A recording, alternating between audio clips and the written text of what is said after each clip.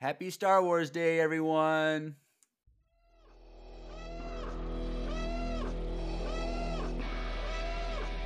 I find your lack of faith disturbing.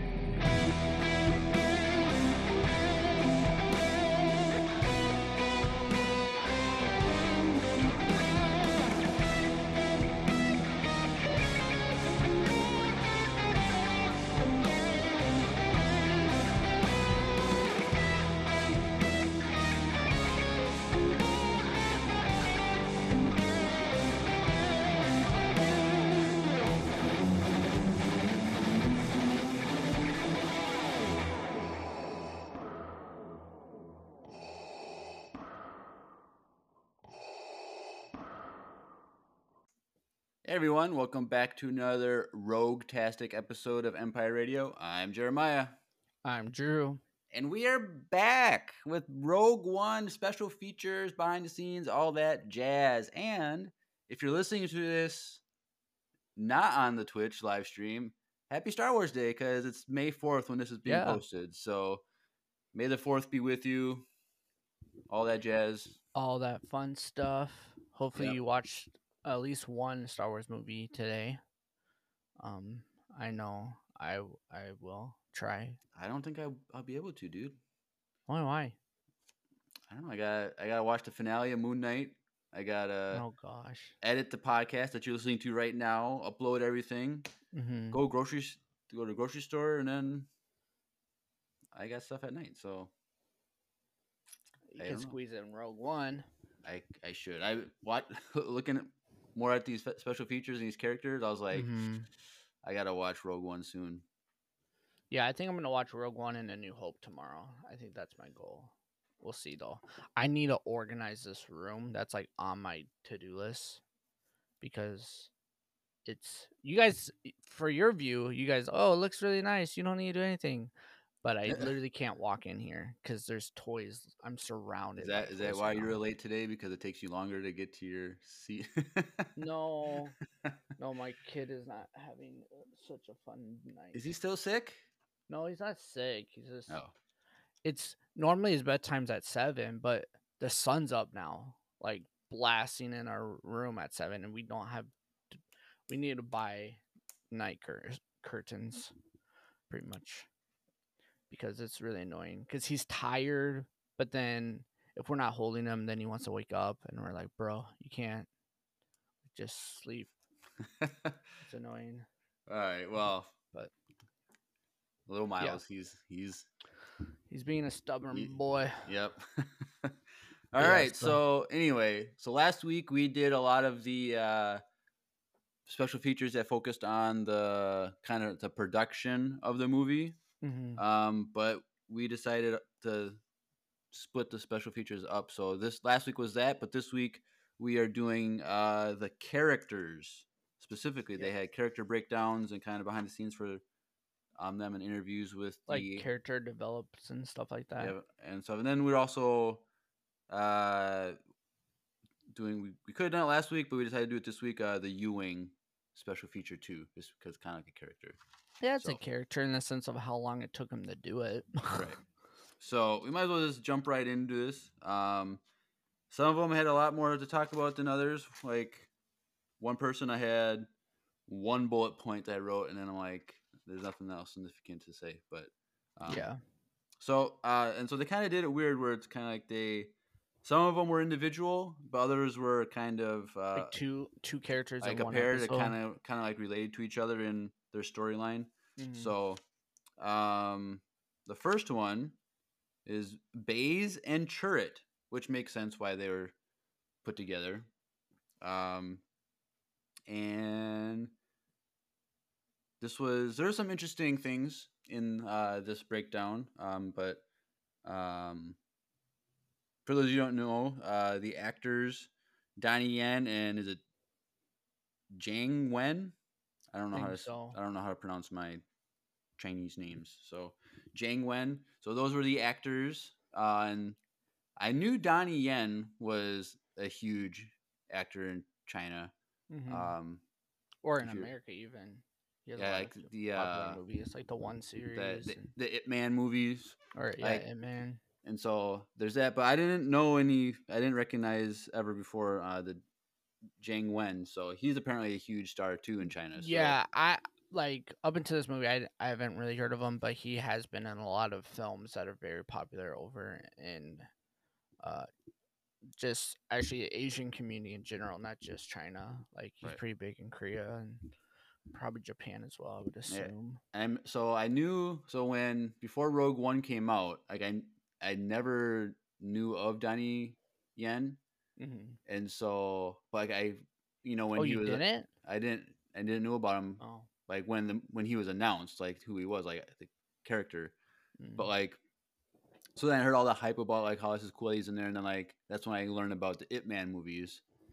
And did you watch those? And the first 3 Ip Man movies were on Netflix the fall before Rogue One came out. So I watched those 3 movies before I saw Rogue One, just so I could be familiar with the actor Donnie Yen. So did you like them? Yeah, I liked them. They have like they have like a John Wick feel kind of to them. And there was a 4th one too that came out like last year or 2 years ago or something. 2 years ago. And I like that one too. So if you haven't seen the Ip Man movies, you should watch them. They're fun. They're like a fun, like mindless kind of fighting movie. It's not mindless. It's story based. It's really good. It's not just like no. But like I'm saying, like if you wanted to sit and relax and watch like a really good action movie, that's what I mean by mindless. Like it's not like you're watching like it's not like I'm trying to think thriller. Yeah, or even like the new Batman. Like there's a lot of like plot points and you have to pay attention like the entire time. It's not really like that. It's more of like you can just relax and you'll get it. But you gotta read subtitles, so it's stressful sometimes. Well, for some more than others. Daddy Palps is in the chat and he said, Ooh. What's up, my local friends? What's up, Daddy Palps? Or Dark Daddy, we should say. Darth Daddy. He does get referenced in some of the voicemails tonight, so his stamp also, does it end tonight? We didn't really mention that. I'm gonna tell you. I told you before. I don't know what the issue was. Well, I know, but we'll get into that. But anyway, when Donnie Yen like told his kids that he got the part, like the kids were super excited because they're bigger Star Wars fans than he was at the time. Seemed like. Yeah. And then he's like, when I said that, my kids finally thought I was cool. Like, yeah, yeah. And then kind of the same with Jiang Wen. Like his kids were super excited. And what was interesting was he got the script in English, and obviously English is his second language, and he had a hard time reading it. So like going over the script for the first time, he got to go over it with his sons who could read. They're fluent in English. Yeah. And so then like they had that experience of like learning their father's part along with their father at the same time and kind of like reading that script. So that was pretty cool. And so that's just a cool thing to do with like your kids, like go over a Star Wars script that you got cast in together. Like, well, it's interesting that he got cast and he couldn't read English that well. I don't know. Like it's cool, but he speaks English pretty well though. Right. I guess he could probably speak it and understand it easier than he can write it, which makes sense. But it was just interesting. Like I didn't know. I like I said earlier, I didn't know really much about him as an actor besides this movie. So when he said that, I was like, oh geez. Also, dang. I should probably try to find some of his stuff because it seems like he's very popular. I wonder if he did martial arts stuff like Donnie Yen, or if was he just kind of like an action star? I think he's just like an action star. I don't think he's like that. Because they did say that the two have worked together in previous films before. So if Donnie Yen's in it, then that means it's probably an action film. So the other guy probably did some action stuff, but but there's kind of interesting. So obviously, like Donnie Yen's character Chirrut, he's faithful to the belief in the Force, even though I don't think he's technically Force sensitive, but like he's very definitely believes in the Force and wants to use the Force to the best of his ability. That even though he's not really Force sensitive, whereas we don't really know the answer to that. And then whereas Baze was like Chirrut, but then he lost the faith in a sense. But what was interesting that they said was when they were learning more about their parts and kind of like George Lucas's original vision for what the Force was. Like, I can't remember exactly how they worded it, but it was like the original terminology was the force of others. And so you connected with the Force by connecting with other people and building relationships with other people. And so I thought that was interesting that's kind of like one of the original concepts for the Force was the more you're connected with other people, the stronger your sensitivity is to the Force. And so, and because at this point, like in a sense, the Force has been forgotten in the timeline of Star Wars with the Empire getting rid of the Jedi and all that stuff and silencing the ideas of the Force. Like,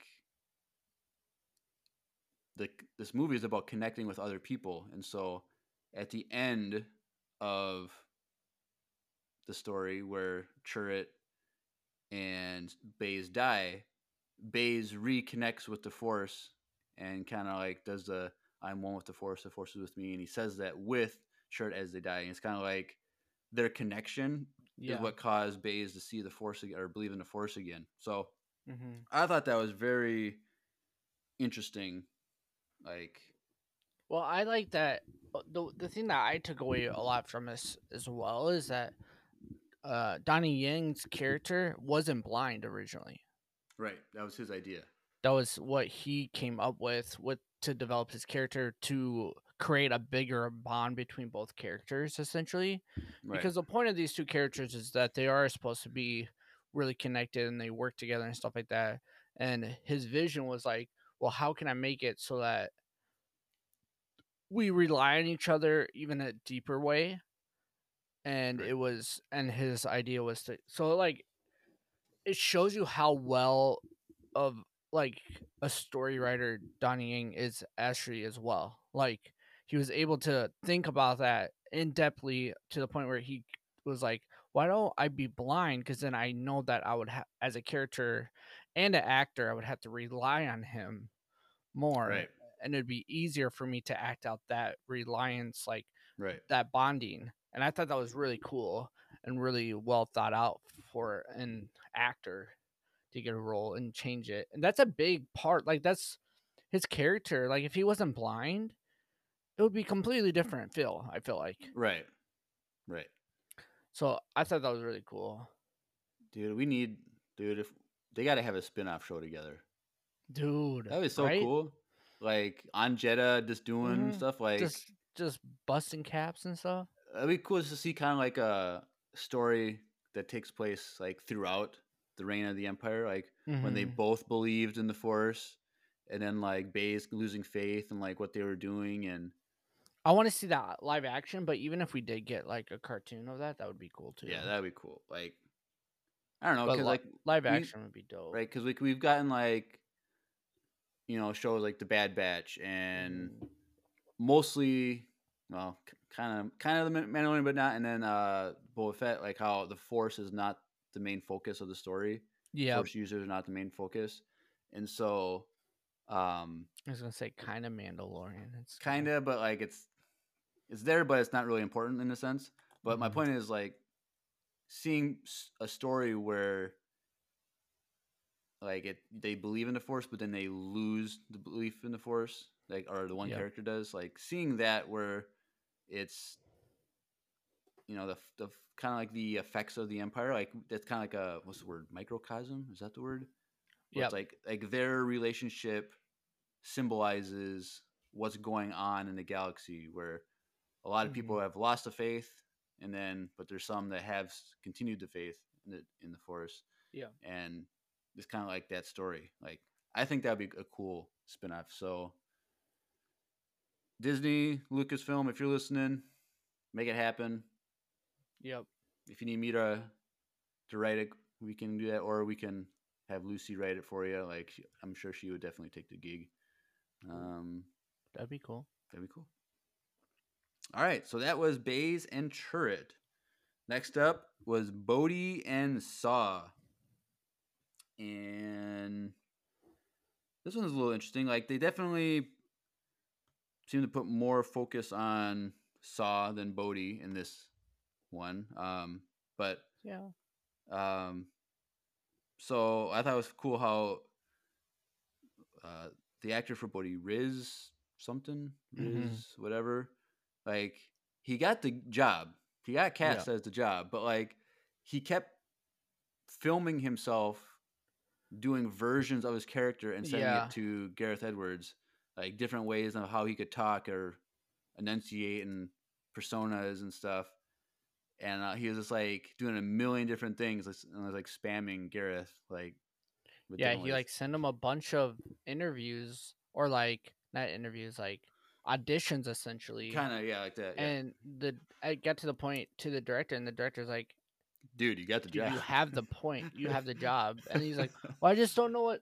Do you want me to do this and stuff like that?" And like it's cool because it does show like how much he was dedicated to that role, and he wanted to make sure it was really well done and like perfect to what the director wanted. But I think at the point the director's like, "Bro, you're like stressing me out at this point. Like, we'll figure it out when you get here," kind of situation. So, but like I feel like that's what a lot of actors do when they get cast for like a big role, like in Star Wars or something. Like they don't film themselves, but they're definitely doing the same thing where they're trying to like make nuances and stuff.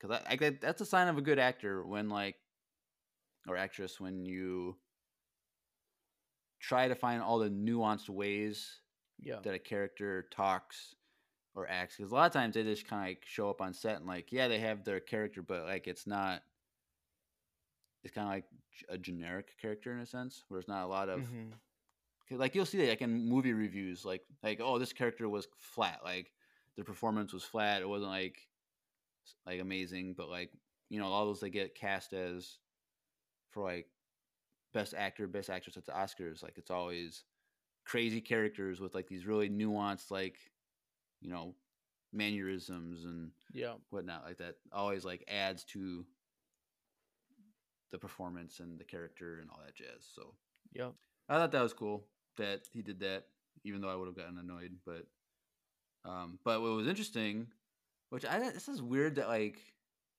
movies productions do this, but like his first scene that they filmed was his last scene in the movie where he died. Like, yeah, I'm trying to. I thought there was something else that they kind of did that too. Like, well, anytime you do behind the scenes in movies, like it's always they film things like in random orders. Yeah, it's like whatever they have like set they have first. Like, but there was something, I think there's some movie that or like review that we're just talking about, and they did it backwards too. Like their first scene on set was like not their death, but the end of the show, and then like they didn't even develop that character, and it's just like it is kind of weird that they do it like that sometimes. But like I said, like it really depends on because like your set and like your character is gonna change as you're learning how to do the role. So correct. Like your last scene, it could be the feel could be different than other parts of the movie. Like if you didn't, and you don't even. Well, and also if you know right away that your character dies, like it was written on the script, right? Right. But your first role and your first feel of this character is his death. I feel like your perspective of your character throughout the rest of the show is could not be as good because he's already dead in your mind. I don't know. I feel like if I was an actor, that would mess me up, but because I mean, we do know that like sometimes they do have like an ending or a death to a character, and throughout the filming process, they decide to rewrite it because they like their performance and they don't want them to actually die off. Right. Like that does happen, but I wonder that doesn't really happen. I guess if you start off with their death and then work your way backwards, like then you kind of have to. We already killed you, so there's no hope for you. Like, but, granted, this movie, everyone died, so it doesn't matter. But still, well, until we see bodies, it's not confirmed. True. Well, we didn't see a body there either because he got blown up. Yeah, so he might be alive. Saw might be alive. Cassian and Jin. Saw is definitely not alive, bro. We watched the thing cover his body. Mountain falls on top of him, basically. And then he's like, I can still breathe under here. Let me crawl my way out with one leg. Wouldn't that suck if, like, this is my time, I'm going to die. You get a building collapses on you. He's like, darn it. And he's still alive, but he has his breathing thing. Like, oh, I might as well just breathe. That'd be terrible. You're, like, stuck under there for 3 days, just breathing on all your But mask. Yeah, before you run out of food and water. Yeah. But what I really liked was Forrest Whitaker talking about Saw. Because it seemed like, well, one, Forrest Whitaker, he's an OG. He's been around forever in movies. And I could just tell, like, he was very wise and smart about his understanding of the character. Well, and he watched the Clone Wars adaptation of that character too. Oh, yeah. I wonder if that's the only thing he watched, or if he watched like the whole series or something. But it seemed like he was very. I think that was probably the only thing he watched. But like he talked about like how, I don't know, just the way he talked about Star Wars seemed like he had a developed understanding of the story, whereas other people in the movie, like, they were just kind of like fans, but they weren't like super fans. Yeah, I think the biggest thing is he knew about the episode that's after this, like, you know what I mean, like New Hope. Oh well, yeah. And then the Clone War episodes with that character probably like it gave him a feel and like the voice of the character and how like stern he was and stuff like that. Yeah, and it was interesting how they said he has different ways of fighting because he was trained by Anakin, Ahsoka, and Kenobi in the Clone Wars on how to fight in a kind of like I don't know how to fight in a moral way or in a sense, but like like the way of the Jedi and kind of like a good way of fighting. But then he's also ends up being turning bad, where it's like guerrilla warfare, and like we see him turn in the Bad Batch.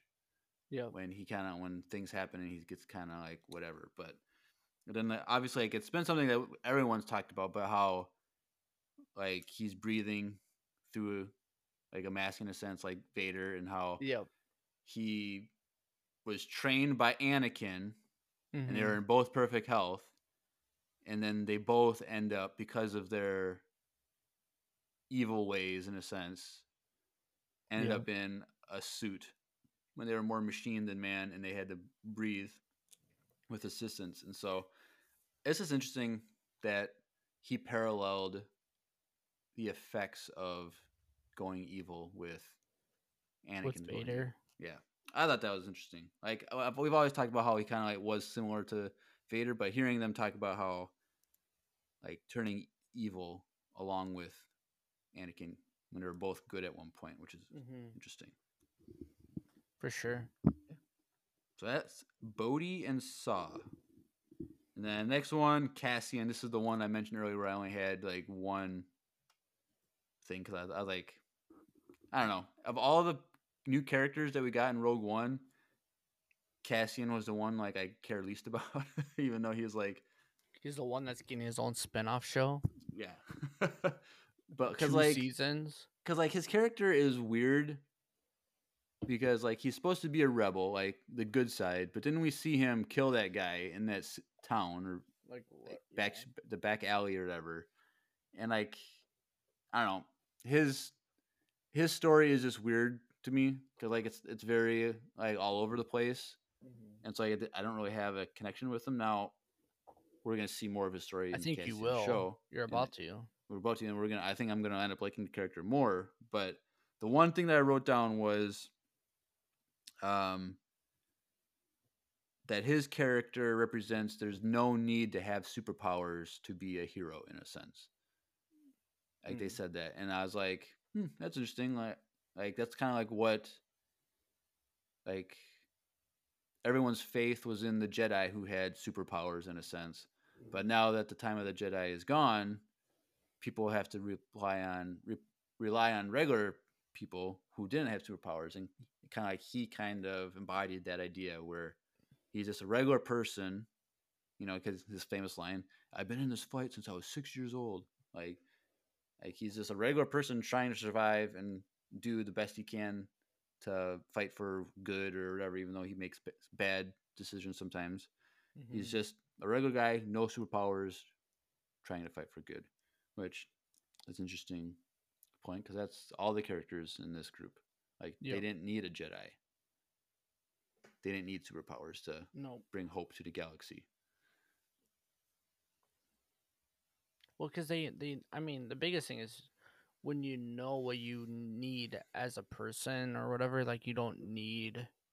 They have life situations that the Empire pushed against their families and stuff like that push them towards the rebels, and like developing that. So it makes sense, like why, like they were so stern, especially, the main girl. Her dad literally got kidnapped essentially from the Empire, and she didn't have a choice, and they killed her mom. And I totally so I started watching it this afternoon after I watched these scenes, and I totally forgot that what's his name killed her mom first. Right. Like it wasn't even she maybe she wasn't gonna shoot him in the arm, but who knows, because she got killed right away. So it's I don't know. I don't know. If someone's like, "Hey, I need you to come work for me," and I said no, and they're like, "All right, you have to," and here's a gun, and I said no, and then my wife goes and points a gun at him, and they kill my wife, I'd probably just figure out how to for them to kill me too. I don't know. Well, yeah, but you also have your kid that's in hiding too, so you can't just... Yeah, but it's not like he even sees her again ever, so it's what's the point? Yeah, but you forget that he says in his hologram that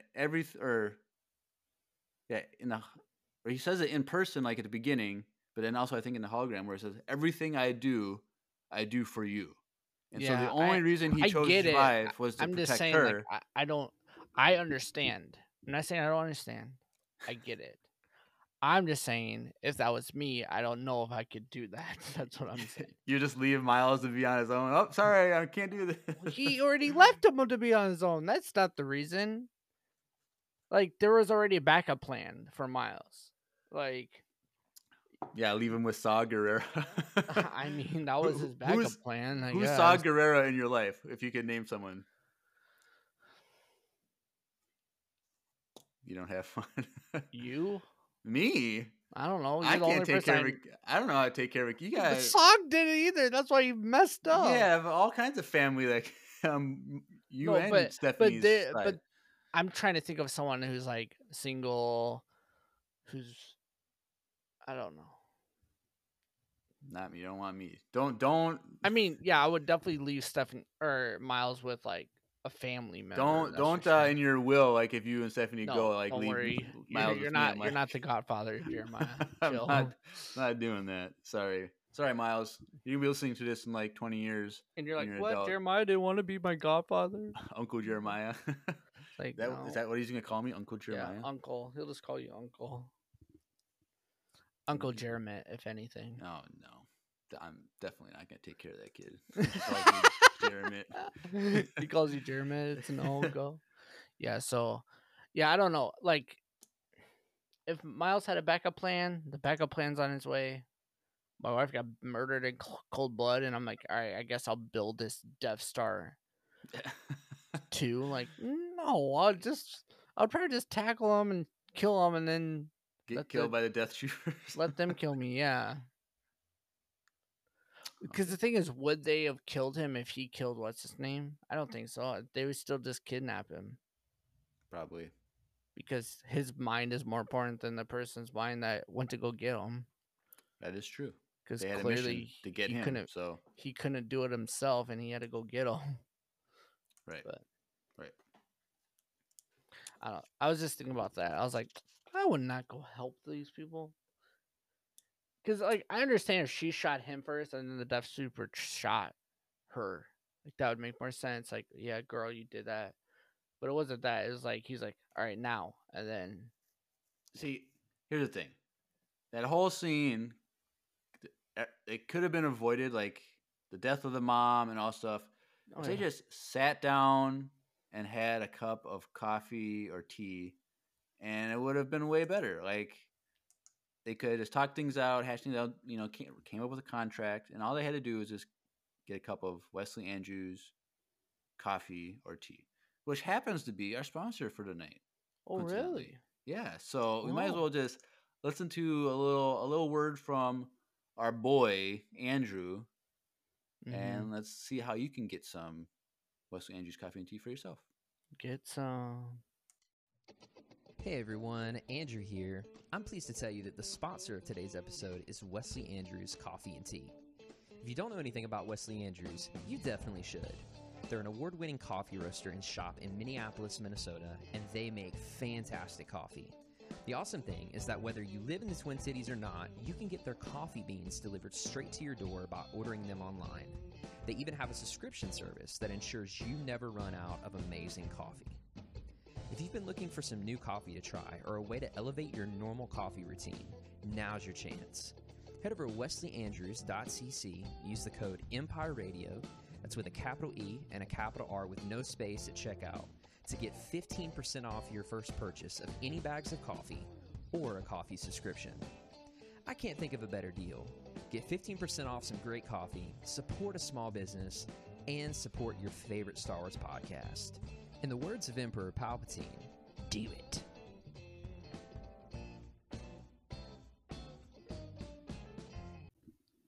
Do it. Do it. Dude, so this has nothing to do with what we're talking about, but it took him 2 panels and someone to ask him to say the words "do it" this weekend. Oh, do you want to tell your story? Which one? About him? It's gonna be one of the vlogs. Oh, okay. Then okay. But I mean, he may or may not be on screen soon. I heard there's might be a rumor, which is not surprising. It's not really. He pretty much told us that he was gonna be in the Kenobi show, right? But since we could talk about this later in the socials, but watch out on YouTube for vlogs from when Drew, Andrew, and Tanner went to ICCCCCon, however many C's. And so 3, not 4. How many different vlog videos are going to be? So, the one that, the road to ICCCCon, that episode should be up either tomorrow or the next day. I'm thinking it might be Thursday because I don't want to take away from the podcast drop. And then, episode 1, so day 1 at ICC should be hopefully, I'm hoping for this weekend, but it might be a Monday drop. But then Andrew is doing his own vlog post. He just filmed, and I'm just adding them in. Oh, okay. So you got all his stuff. I'm letting you guys know right now that they're gonna be like an hour plus episodes. So that's fine. So buckle in. It's gonna be a fun one. They're all gonna be really fun, and like it's all vlog style, obviously. Like, and then also there should be a full 30-minute panel from Anthony Daniels. That one should drop actually probably before. Oh, you just recorded the whole thing?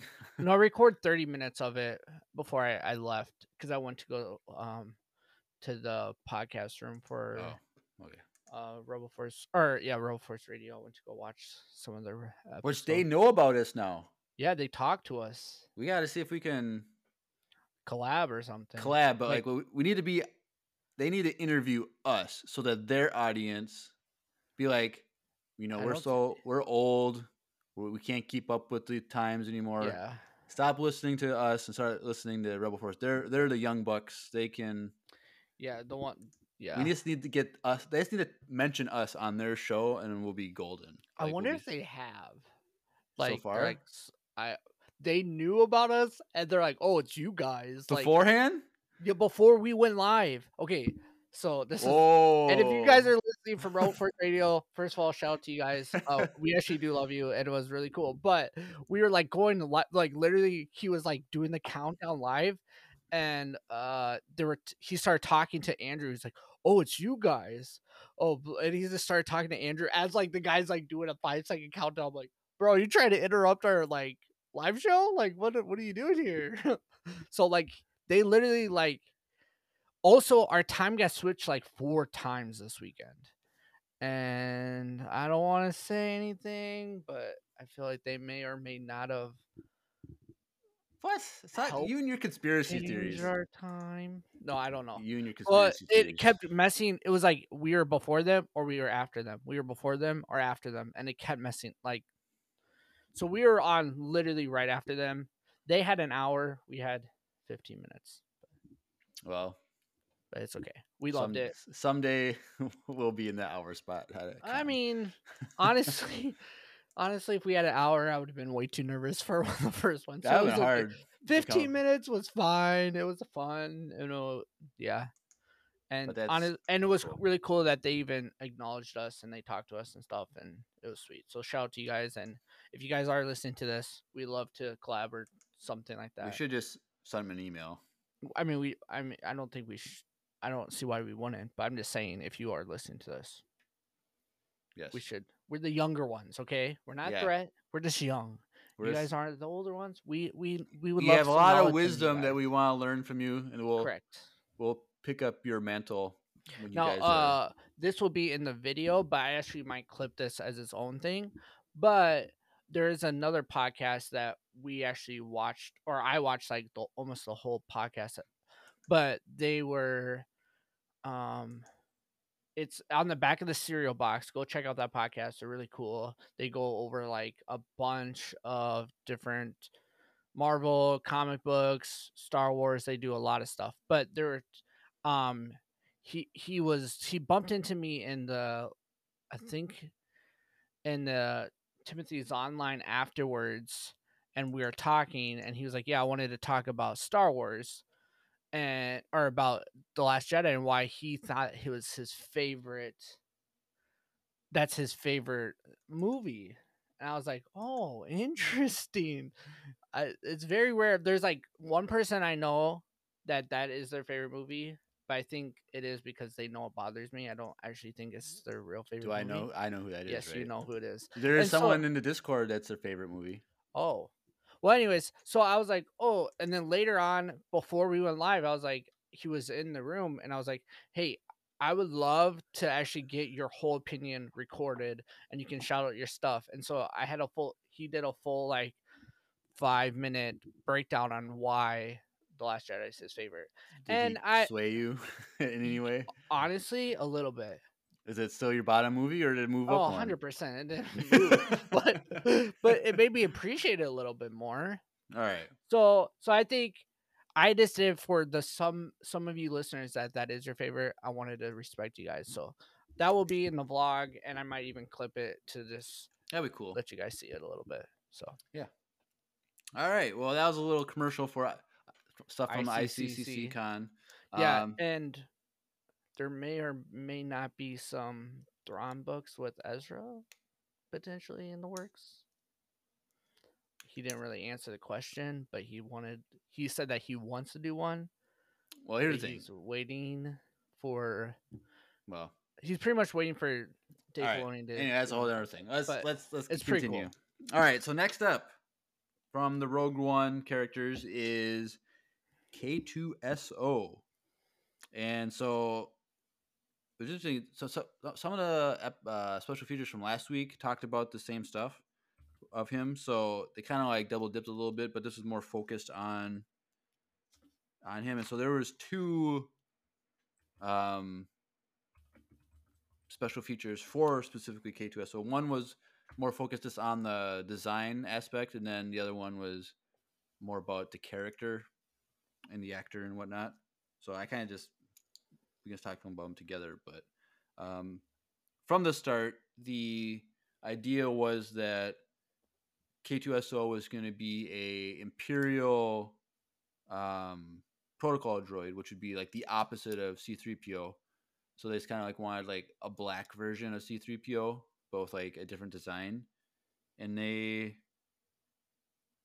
kind of like one of the main things that they wanted to do visually was have what they refer to as negative space in the design, where meaning like you could definitely tell that a person wasn't in a suit. Yeah, they didn't want like a Anthony Daniels thing where like it looks like someone's wearing it, or like Right. the droid from The Mandalorian, like you know that someone's in that suit.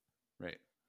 They didn't want that. They wanted it to feel like it was a droid, 100%. So like with that, you have like the partial head/face, like where there's empty space, and like kind of like the abdomen area. You can see that it's a person can't. And his joints and his hands are stuff like it. Right. They're his arms are super scrawny for that reason. And so super like narrow legs too. But they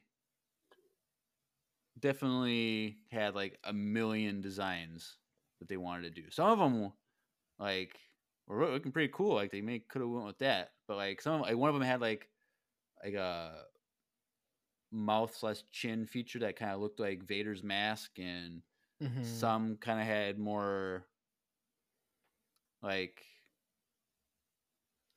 more evil looking, like with their eyes and stuff like that. Well, and the one had like a cone head, like it was super skinny in the face. Right. I thought that was ugly. I don't know. After seeing all the designs, I'm happy they figured out this one. I really like it. And the more I look at K2SO, he kind of looks like a skull, like his head. Right. Has like a really cool design. And I don't know if you guys know this, but K2SO is my favorite droid of all time. He's my favorite. I didn't realize that it was fully CGI character. I literally had no idea. You didn't know that? No. Oh, interesting. So well, they had to make it, CGI because he was so much taller and bigger than everyone that like it been way too hard to like make a animatronic interact properly with the. Because if it's like a little droid, like it makes sense, like you can do whatever. But yeah, well, yeah, I saw something as tall as him because he's and BB-8's running around all like, weekend. He's like, he was what, 14 inches taller than the voice actor for him, and that voice actor is pretty tall already. So K2SO was like over 7 feet probably. Yeah, which super tall. My thing was like after they said that, I'm like, so is he taller than the door entrances on like the Death Star and stuff? I don't know. Because would that make any sense to have him that tall?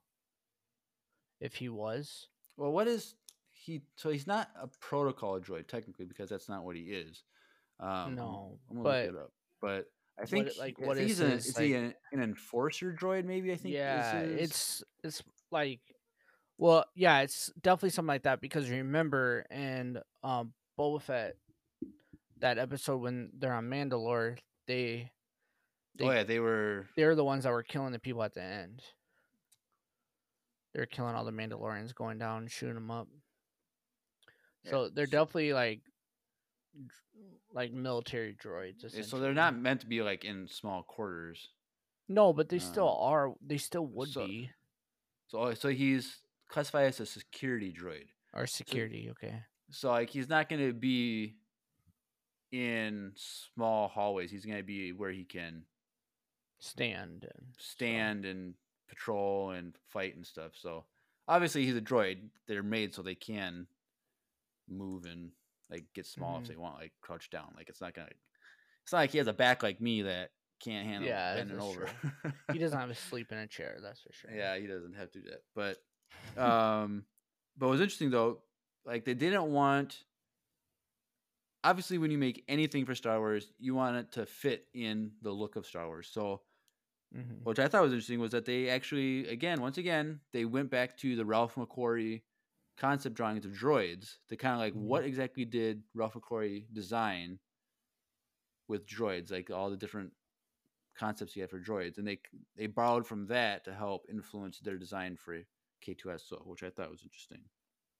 And something that is also interesting that I didn't realize, but when they sneak into on Scarif and they see another K2SO droid, like they talked about how the Imperial droid has a certain walk, and how K2SO, the reprogrammed droid, has a different walk.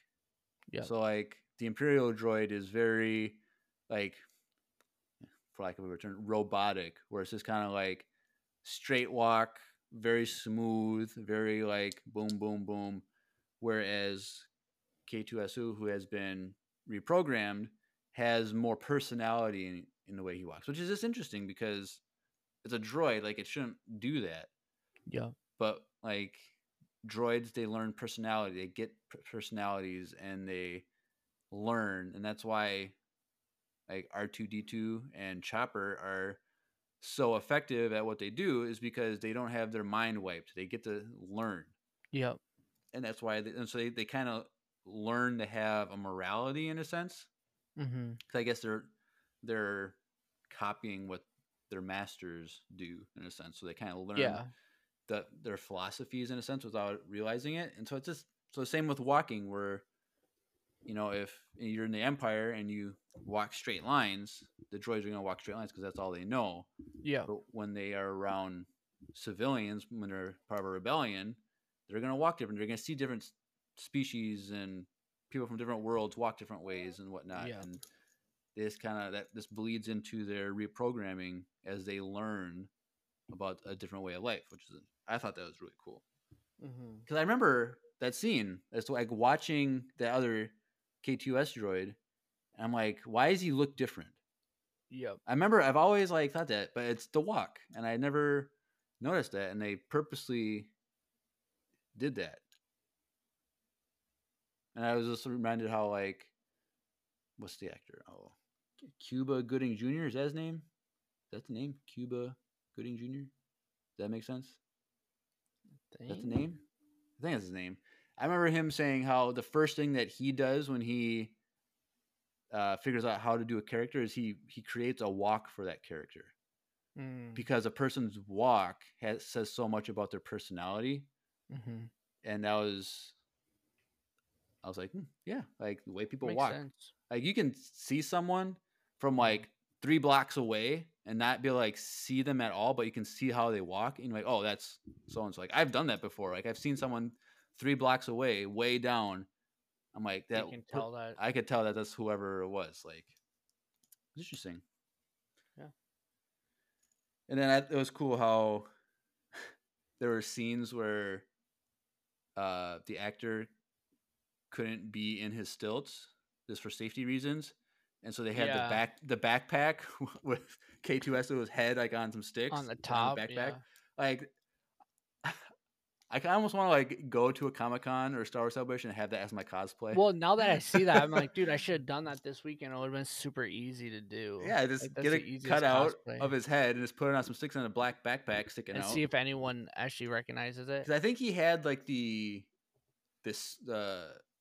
triangle suit with all the triangles on it they use for like tracking. Like, so get that shirt, in the backpack with that, and go cosplay as that. Like, that's super cheap. Just buy a shirt, you probably already have a backpack. Yeah. And then you just gotta like get a cutout of his head, and like. My question is like, would people actually remember that? Like, know that? People would know because they've seen behind the scenes stuff. So. Well, this weekend they would have known because this weekend was like a full Star Wars basically thing. It was like Star Wars Celebration, like the little version of it, essentially. It'd be cool to go to Star Wars Celebration while that actor is there, and then like that would be dope. Wear that. I bet you he's there this weekend or in 2 weeks or whatever. I don't know. Is there a Rogue One panel? No, but isn't the KTSO going to be in the Andover show? Oh yeah, in the Andor show, yeah. Yeah, so So I assume he'll be there. There'll be an I can Andor look on panel. Instagram. I gotta relook at last week. They released the schedule for Star Wars Celebration. Yeah, people were freaking out, but then I didn't see anything on the schedule that like was freak outable on my. I'd have to go look at it again because I just know there's a Bad Batch season 2 panel and a Visions panel, so that's definitely a trailer for both of those for season 2, each of those. So you think? Oh yeah, they're definitely gonna have a trailer. If you have a trailer for a specific show or a panel for a specific show, that's the season 2. That's gonna have a season 2. Like they're definitely gonna have a trailer, especially for Bad Batch. Visions might be kind of like more like a, what is it called?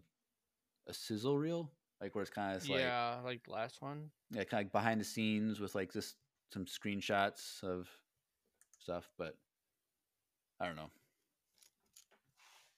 Well, at least you guys know that we'll probably do a breakdown episode of that.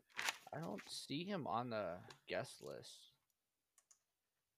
Oh, I don't know. Is it Turek? Is his last name? Yeah. Turek? I don't know. All right. Well, that was K2SO. Still a pretty cool droid. I can't remember if I had him in my top 5 or not when we did our top 5. I would hope you did. In my opinion, he's the best. All right. So next up is Jyn Erso, the lead character in the movie, and played by Felicity Jones. And I feel like she is the one who took her part the most seriously. Because not only just because you had to, but like she wanted to learn about Star Wars so much that she said that like every day she was on Wikipedia reading about Star Wars lore and ideas and she didn't understand that was a thing either. When she got the role, like she didn't really understand like there's so much to Star Wars, right? Which I thought that was cool. But like she was like devoted to Star, like she was like eager and fun about it. She just wanted to like go all in being Star Wars, and I really I think she'd had a good mindset with her character. So she kind of reminded me of Forrest Whitaker, like how he had wisdom about Star Wars.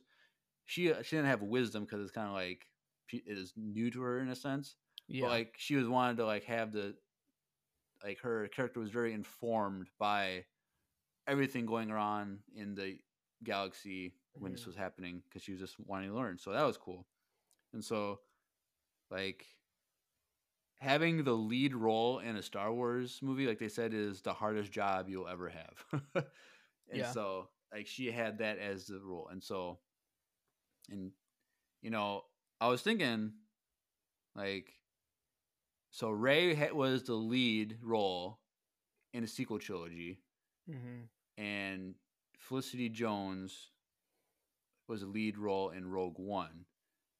And so I guess we can't compare a trilogy to a single movie, so we can just compare the first one, episode 7 to Rogue One. But who do you think had a better performance in a single movie as a lead role?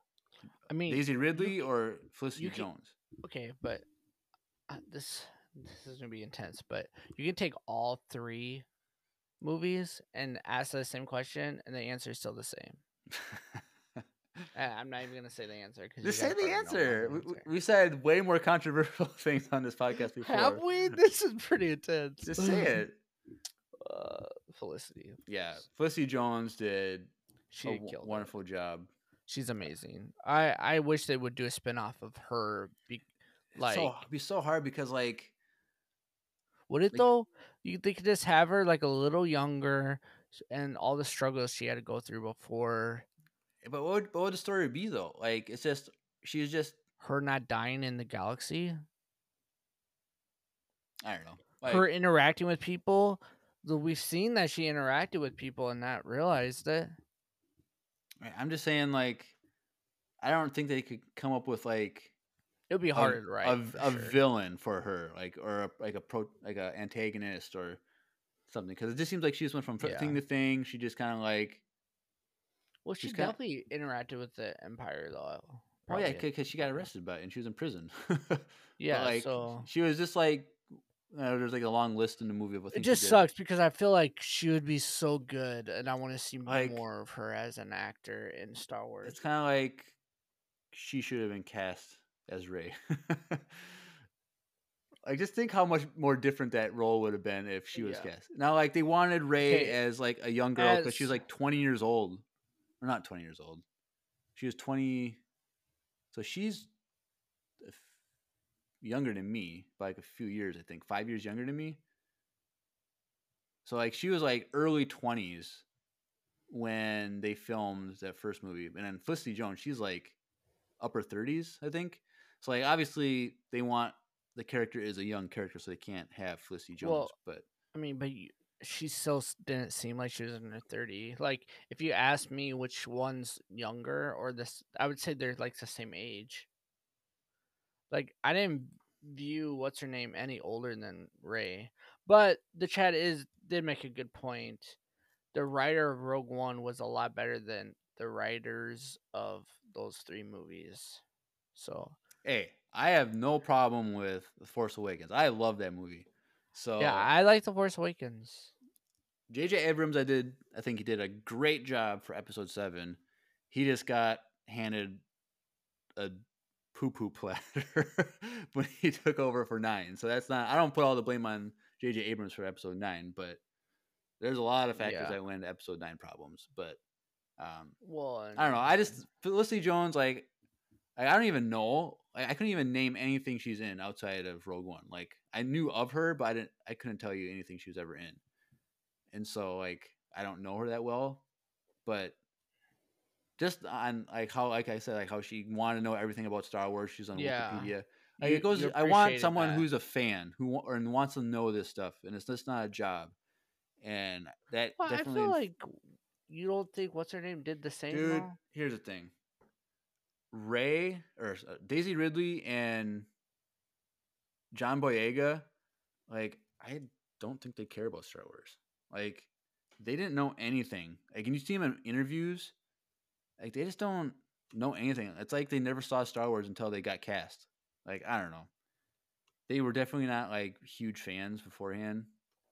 And yeah, I hate when they interview actors in Star Wars films and they don't know anything about Star Wars. Like, I hate that. Yeah, but do you feel like, though, like, if they know too much, sometimes it can sway their acting? Yeah, in a good way. I think it could also be in a bad way too. I don't know. But I mean, there's a lot. We could like spend another episode about what we think they should have done differently. But I think what the chat was saying is like the biggest thing is like they didn't write all 3 movies out. It was the dumbest thing ever. It doesn't make any sense. And like even the way like we talked about like last week, like how Rogue One is like they were so adamant, and especially the director was so adamant about making sure that it felt different, but it didn't feel too different. But then he also wanted to make sure it didn't feel like we were watching another New Hope episode. So like he was so particular about all that stuff. And JJ wasn't, which doesn't make any sense to me because like he is a phenomenal writer, phenomenal director, and all the other stuff like what he did with Lost and even what he like as much as like I don't even care about Star Trek, the movies seemed pretty good. Like at least the first couple, like they were pretty good. So it's like it's just the biggest thing, a big takeaway that Timothy Zahn said on his panel. He said that he has the he has a souvenir from Pirates of the Caribbean from episode 3 of the Pirates of the Caribbean in his office, and he looks at it and everyone's like, and he asked the audience like, why do you have this? And he was like, he's like, do you guys know why I have that? And we're like, no. He's like, because I look at that and when I write, I want to make sure that my first movie or my first book is as good, if not better than, or my first book is really good, but I want my third book to be as good, if not better than the first book. right, for a story. And so he looks at this piece because the third, what's it called? The third installment was awful. And so he looks at it to encourage him to not do that mistake. But the thing is, why didn't they do that with their movies? Like, why didn't they do that with all three? Like, they just like, all right, here's one director. You figure out what you want to do. And like, JJ's mindset was like, I'm just going to focus on this, and I don't care what they do differently. Well, he also didn't really set up Episode 8 that great either, because that was the only Star Wars movie that stopped in a situation where they had to start up again. And I've mentioned that before. I disagree with that. I think it was a great setup movie because it had so much potential on what they could continue with the story, and so yeah, I'm just saying, like, it would have been better, and they know that now, which is why certain people are allowed to write Star Wars now, and they have like bigger contracts, and like Dave Filoni with the Mando stuff, and like they're never gonna do this again. It's just like that was their issue. I doubt that they're gonna do. I can't see them doing a trilogy again, though. No, true, but I'm just saying if they did, they would never do that again. Like if they would pick one person to do the trilogy, and that's it. I don't know. I think if they do another trilogy, it would be a High Republic trilogy, which, but I don't know. But anyway, we're off topic. We're talking about Jyn. True. True, but I'm just saying if they did that for the High Republic, they should get one of the writers of the High Republic to write the script for this movie. Possibly. Because they know, like, that's what I would do. But anyway, back to Jyn. One point that they made about Jyn's character was that when you look at a lot of characters in Star Wars, like, they come from, like, they have a mysterious past where they don't know where they came from. Yeah. Like, Luke didn't have parents. Leia, like, was adopted. Then you have other characters that, like Han Solo, like in his movie, like he didn't have a family because he didn't know what his last name was, type of thing. But Jyn Erso, she knew where she came from. Like the whole movie, like she came from a loving home, like she knew her parents, and I was taking from her. So like, it was interesting how her motivation was based on her family that she knew, whereas other characters had no family and kind of had to figure out life on their own. But she was able to tap into her relationship with her father, and that was her motivation to get the plans of the Death Star and send them to the rebellion. So I thought it was an interesting concept. Yeah. All right, so that was Jyn. So next up, The Princess and the Governor. So this was them talking about the CGI faces of Tarkin and Princess Leia. So a lot of this stuff I've already seen before because there's been other stuff, like mini documentaries and news segments and stuff on what they did. Just recreating these faces. So obviously they spent more time on Tarkin than they did on Princess Leia. And so, but their big question was, could they do this to the point where it was believable?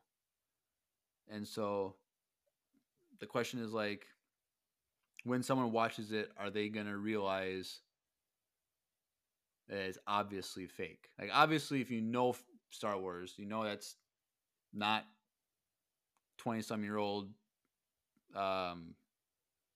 Carrie Fisher, and we know that Tarkin, the actor, is dead. Like, if he was still alive, he'd be like 150 years old. So obviously, if you know Star Wars, you know they're not real, or it's not real. It's CGI. But like, is it still a believable recreation? And so, I would say that Tarkin was believable, whereas Princess Leia was less believable. Because like, I have a coworker who never saw Star Wars, and I made him watch all the Star Wars movies. And so when he saw Rogue One, like, he's not familiar with the characters. Like, he doesn't care. He just did it because I made him. but like he didn't remember Tarkin from episode 4. So when he saw Rogue One, I asked him, like, did you realize that was the same character from episode 4 who's no longer alive? And he didn't know the difference. Like, he didn't realize that was CGI. So it worked. So it worked for him. So I think it's believable. Well, I mean, it worked for my wife when we watched it in theaters. She had no idea. Interesting. Like, she literally was like, I was like, you know that person's fake. Actually, it worked for my wife's whole family. I was like, you guys know that person's fake. And they're like, wait, what? I was like, yeah, that's not, that guy's dead. Now, Leia, though. Yeah. And they're bragging in this. And I was like, oh, if you guys could only see this now. Like, it was so funny, like, because when Rogue One came out, that's when deepfakes first started, I think, about. And so after that came out, like, 6 months later when the DVD came out and people had access to, like, the scene, they did deepfakes of that, and it immediately looks way better. Yeah. Well, didn't the guy that they hired do a deepfake of it? I believe so, yeah. So the guy that Disney hired, who did the work on Boba Fett version of Luke Skywalker. Spoilers. He worked on that deepfake too. So that was that's interesting that one of his first things that he did with deepfakes was Star Wars, and then he got hired by Star Wars to do Princess Leia's brother.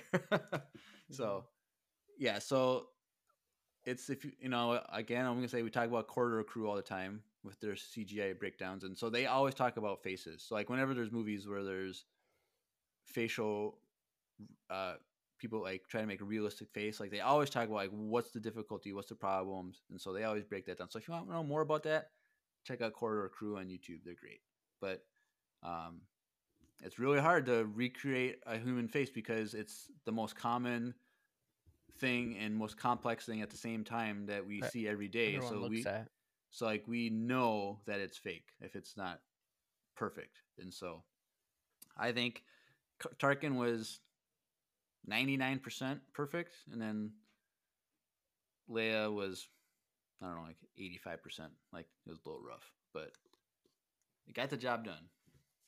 And like, so the actress that was the body double for Princess Leia, Ingvild Dela, I don't know, it was from like Sweden or something, but that's just a crazy thing that she just had to show up, put the costume on, and say hope, like, and with dots all over her face. Like, that's pretty crazy. I wonder how much you guys got paid just for that one. I don't think it was that much. I wonder, like, yeah, stuff like that. Like, what do they get paid? Do they get paid like $10,000 just for that one thing, or is it like, bro? After like hearing like these actors this weekend, they don't get paid that much, dude.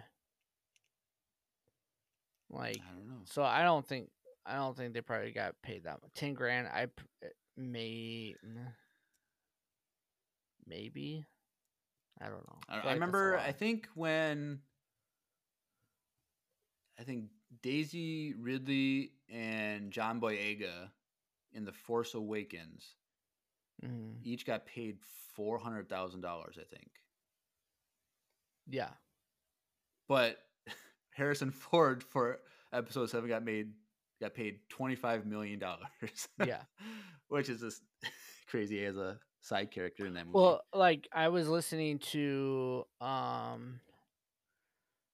the Friendship Onion podcast, which is the two hobbits from Lord of the Rings, and they were talking about how much they got paid, and they got paid like, I think, $100,000 per movie from the original trilogy, from the Lord of the Rings. Yeah. And they were supposed to get royalties from the toys, and they never did. Because apparently the toy company said that they weren't making money. And they're like, what? There's no way. Our stuff was on, our faces were on literally everything. And so like they had to go to court, and they fought, and they still didn't even get that much money. Like after the court and stuff, they actually like, they barely broke even. But it was just like you would think if you saw those guys, you're like, oh, you guys are set for life off of Lord of the Rings, and they're not. And it's really sad. Keep in mind that that was filmed in like the 2000 or something like that. So Yeah, $100,000 back then was still more than it would be now. True. I mean, but that's fair, but like you would think, but like you said, like even like Daisley, but I mean they got more, and then the second. I think with them it was the base pay was like $400,000, and then after like $1 billion in ticket sales, like they got like royalties after that, something like that. But plus they're doing all those speaking engagements. A lot of those they get paid for. Well, I mean, to even like Ashley, to get her to sign anything, it was like $100. Really? Yeah, dude. And then if you want to pitch, actually all of her stuff, picture, sign, and I think you could just meet her. It was all $100 for all three. And I didn't realize this, and I'm probably an idiot, and maybe you said this before, but did you know her husband's like? Yes. Okay.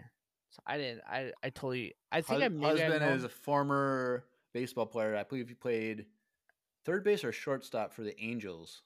And he won 2 World Series, and was an MVP one year, or runner up for MVP. Now I didn't know that right away. Like when I was a fan of Soka, but like I've known that for quite a while though. Now. Yeah. So they're living good, to say the least. Because baseball players, they get paid a crap ton. They're like the best paid athletes because it's all guaranteed contract money. So, and she was like, "Yeah, now he's just my well, because I saw him and he's like, yeah, now I'm just her backpack boy instead of like a ball boy." That's any husband carry all their bags. Yeah, but like he shouldn't, like this boy. And she brings her parents and him to every single thing she does, which is kind of cool too. Right. But, and then also, the actor for Tarkin, guy named Guy Henry. Here's the thing. He could play Tarkin. Tarkin as is with no like makeup or something. Even his voice, dude, was like spot on. Like he could be in the Kenobi series and just be himself. Yeah. And be cast as Tarkin, and it'd be totally believable because he already looks very similar to. I can't even remember the guy's. Whoever plays actor. I can't even. I should. Tarkin. Yeah, I should know that, but I can't remember. Yeah, he looks really close, and on top of it, his voice sounds exactly the same. Because his voice acting is recreating that Tarkin's actual voice. So also, do you think? I mean, is it safe to say that Tarkin's gonna be in this Kenobi show? I don't know, probably not, because he's not at this point. He's just he's not Grand Moff. He's not a Moff yet. Because like in Rogue One, he's just a governor, which I believe is a Moff. So from Rogue One to A New Hope, he gets that promotion. So I think when he stole the Death Star, from Krennic and proved its abilities, he got the promotion to Grand Moff from that. So,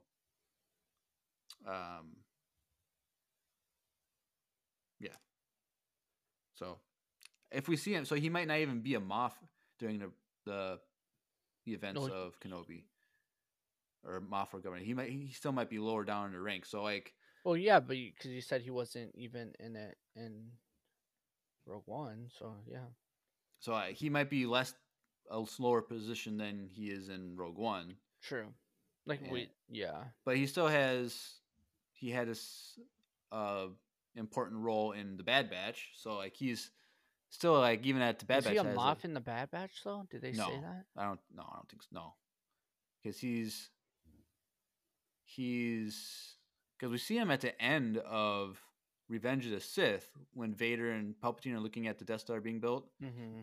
Like he walks up to so he's still the Empire's mind. Like he's still possible because like even in Clone Wars, some of those episodes with Tarkin, like he even says in there that he's sought out a friendship with Chancellor Palpatine. Like he Yeah. They saw something in each other, like they knew something else was going on. So like, I mean, it's pretty much confirmed that Palp's gonna be in it. So I mean, right.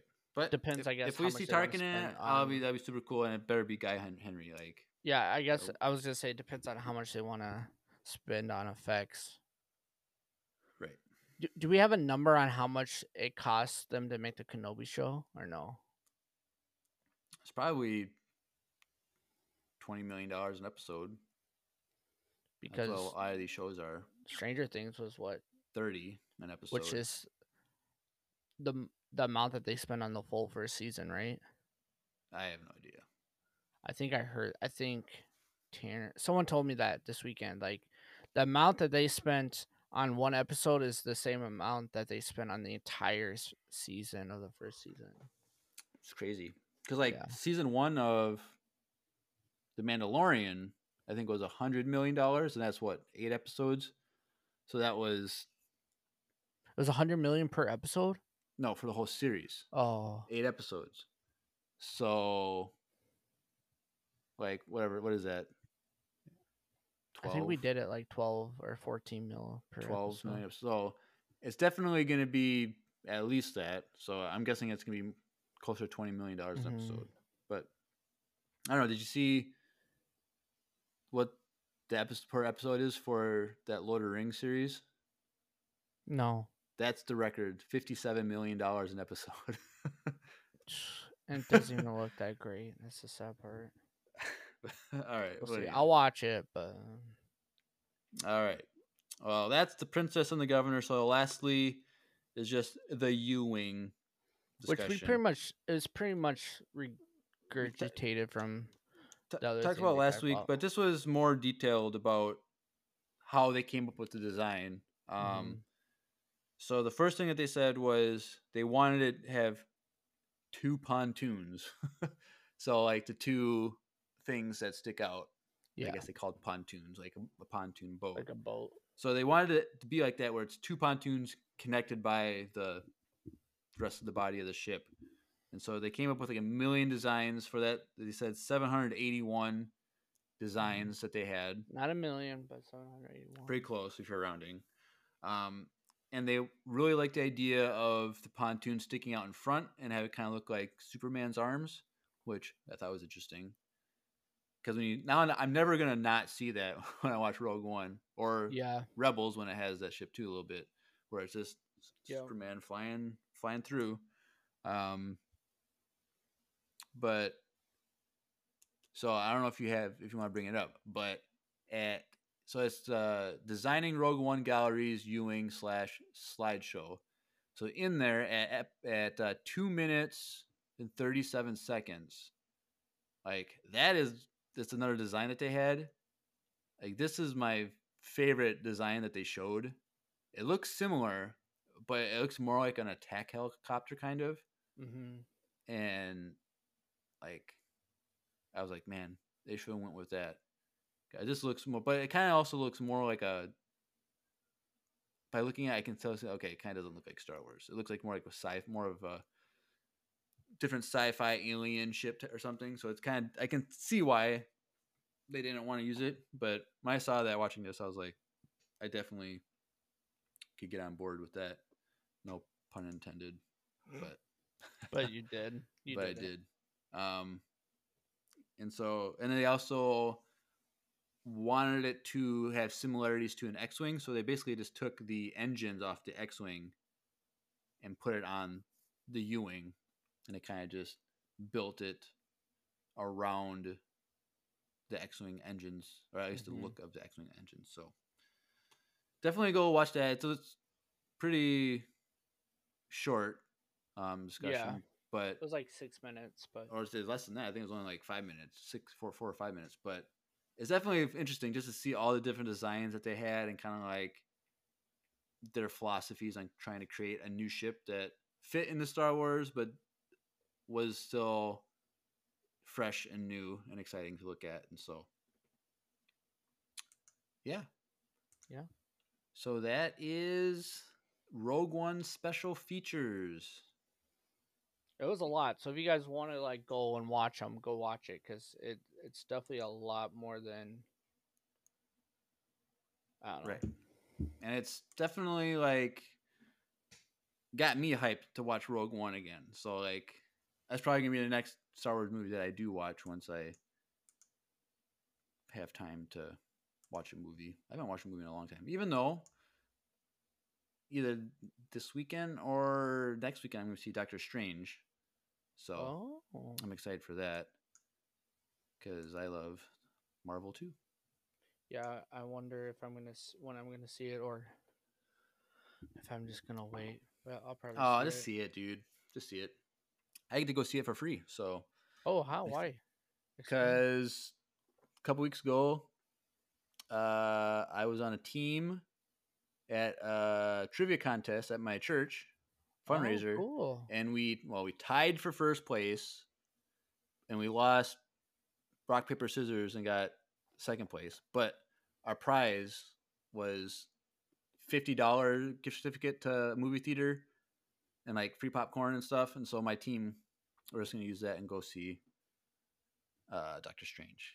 Probably next weekend, not this weekend, but we'll see. But that's it. So let's just transition over to everyone's favorite part of the show, voicemail time.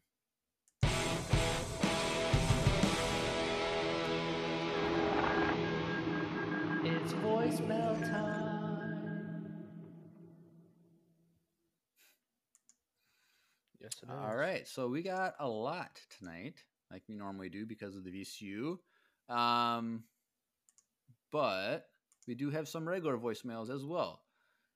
So we have 4 regular voicemails from Will and 2 from Jerica. And then the rest are from Lucy. And so, like always, we'll start with the regular voicemails and then we will jump into the VCU. So let's hear this first one from Will. Hey, Empire Radio. Will here. First off, I would like to say I am not going to send in a VCU voicemail today. I'm just gonna see how it plays out. You know, seeing as we're close to the end, I never would have thought, especially with someone I'd have no contact with at all, that we and everybody else involved would be able to create this good of a story. Like, yeah. Wow. If y'all are listening to this, give yourselves a nice pat on the back and maybe a donut. He said he got donuts in the chat earlier. So okay. Donuts are always good. True. I had Krispy Kremes this weekend. Drew, what's your favorite donut? Like, do you like just like a plain with chocolate frosting? Do you like a? I like a cake, not cake, like a donut. What's the one that's not cake? Donuts. The raised donut. Yeah, I like a raised donut with chocolate. But I do love a hot Krispy Kreme, like when they're right out, they like melt in your mouth. Yeah, I like a cake donut with chocolate. That's always good, or a powdered sugar. I like donut. Cake.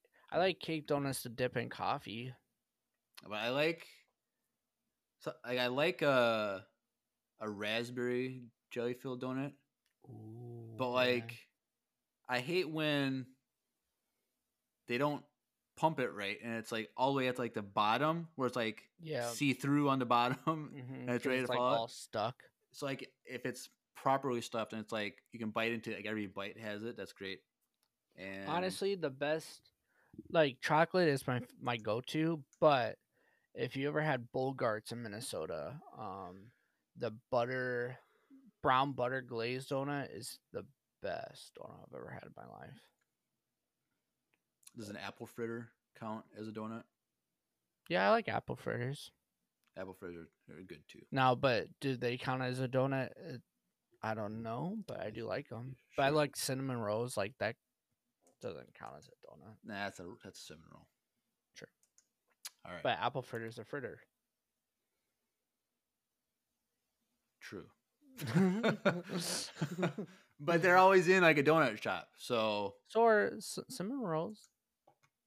I don't know, I feel like you don't really find cinnamon rolls in a donut shop, but you'll find apple. Well, they have them at Krispy Kremes. They have a cinnamon roll.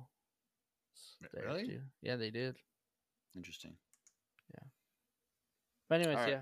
Right. Get so donuts. Let's listen to Will's second voicemail. Going on with my, first off, it's Will here. You should know by the tone of my voice. Anyways, going on with this, VCU-esque voicemail. We need art, y'all. Yeah. So, send it in. What you waiting for? I want to see me taking a bathroom break and then hopping out with a lightsaber.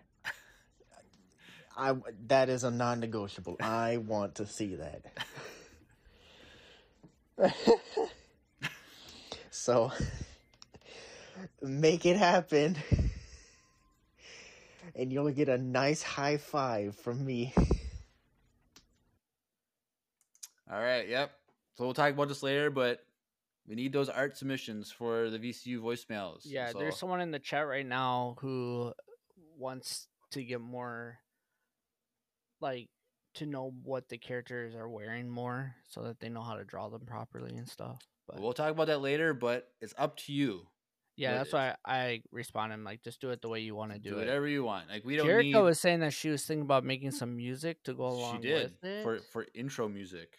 She just wrote that in the chat too, but she said that would be a summer project. And yeah, but this project is not going to be done anytime soon. I was going to say, isn't it plenty of time? Like next month? So, but yes, submit your art drawings and paintings and whatever media whatever you want. Like. Just send us stuff, man.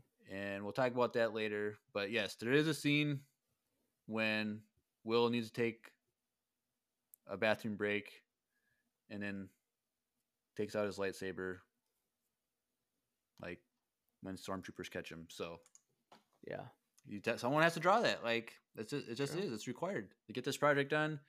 You gotta draw Will. So, all right, let's listen to a third message from Will. Oh wow! Hello, Empire Radio. Will here.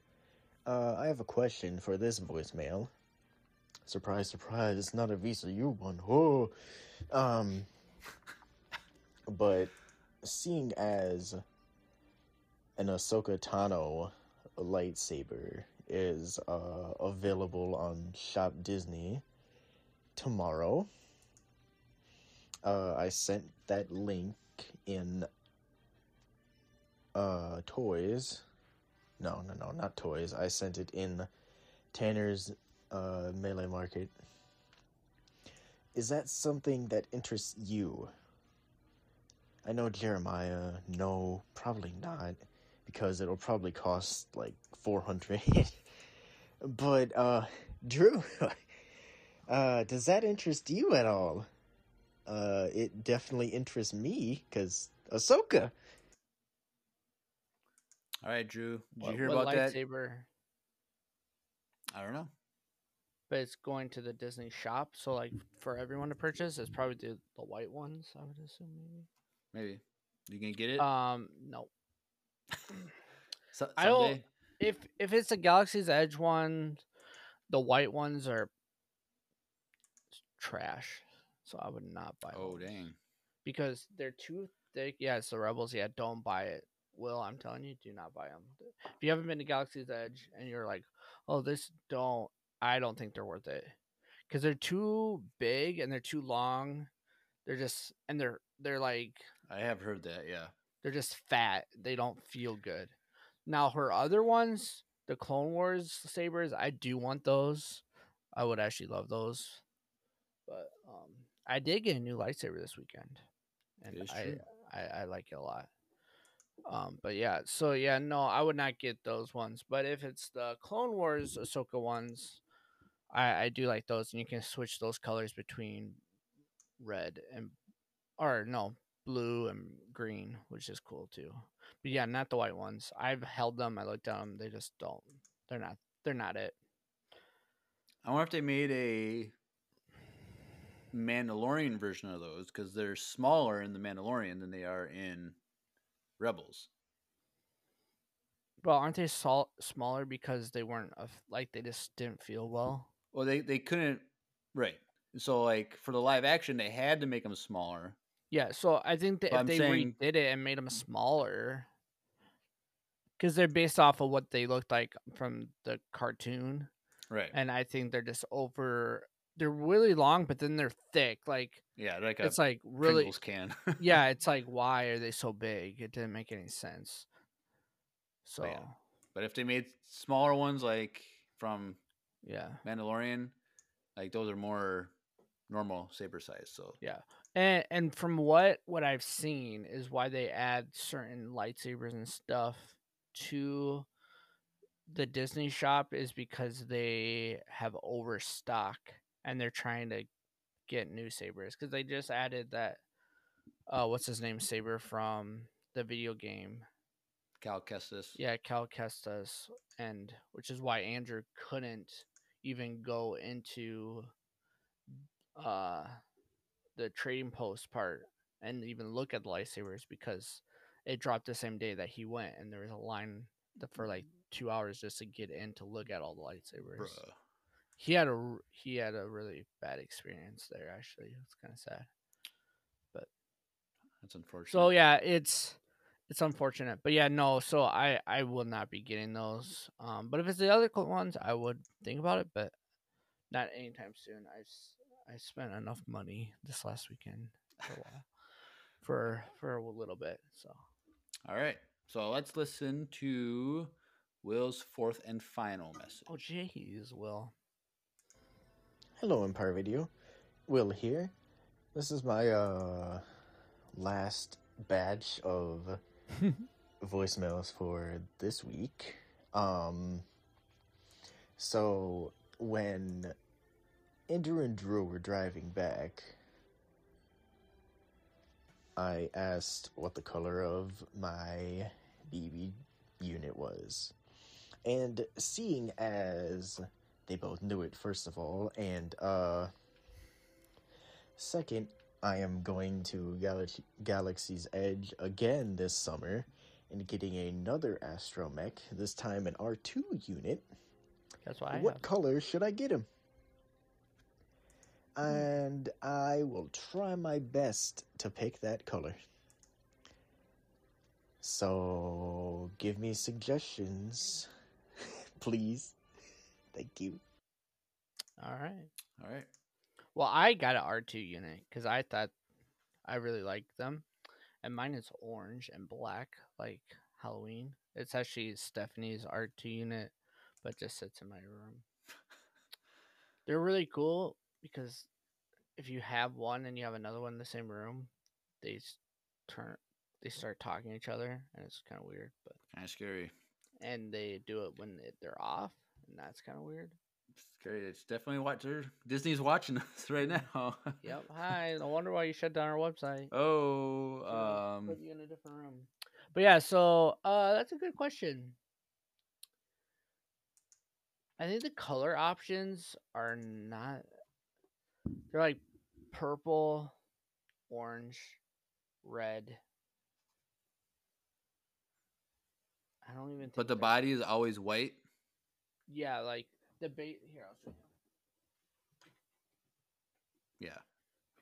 I'll show the camera. So the base is white, and then I think actually we bought more accessories for this, but then this you can get it black. But we actually bought this stuff separately. Like they're even more expensive. And he has tools that he doesn't have and stuff. But see, what I wanted to do is I wanted to make R5, but Stephanie wouldn't let me. So if I made another one, I would make R5 because you can do like the different helmet because this is a see-through helmet, but you can do like an R5 helmet and just do red, and that's what I would do. But I mean, it's up to you because I think they sell like a smaller version of R5, and maybe they have a bigger one now. But I also changed the base leg to black, which is kind of cool. So, all right. But since you like purple, if you don't do an R5, you should do an R unit, not an R2 unit. Do a what is it, R5 unit? I don't know, dude. I don't Whatever. know my droids. Do that one and do black and pink. I think that would be cool. Black and pink. Yeah, you did purple and gray. I wish you could do a different body color, like a black one with like blue or black one with gold. That would be cool. Yeah, that'd be sick. It's because they just had the base and you can just fill. And like I said, I think they were black, and then Stephanie bought the different doors. I see. Separately. All right, cool.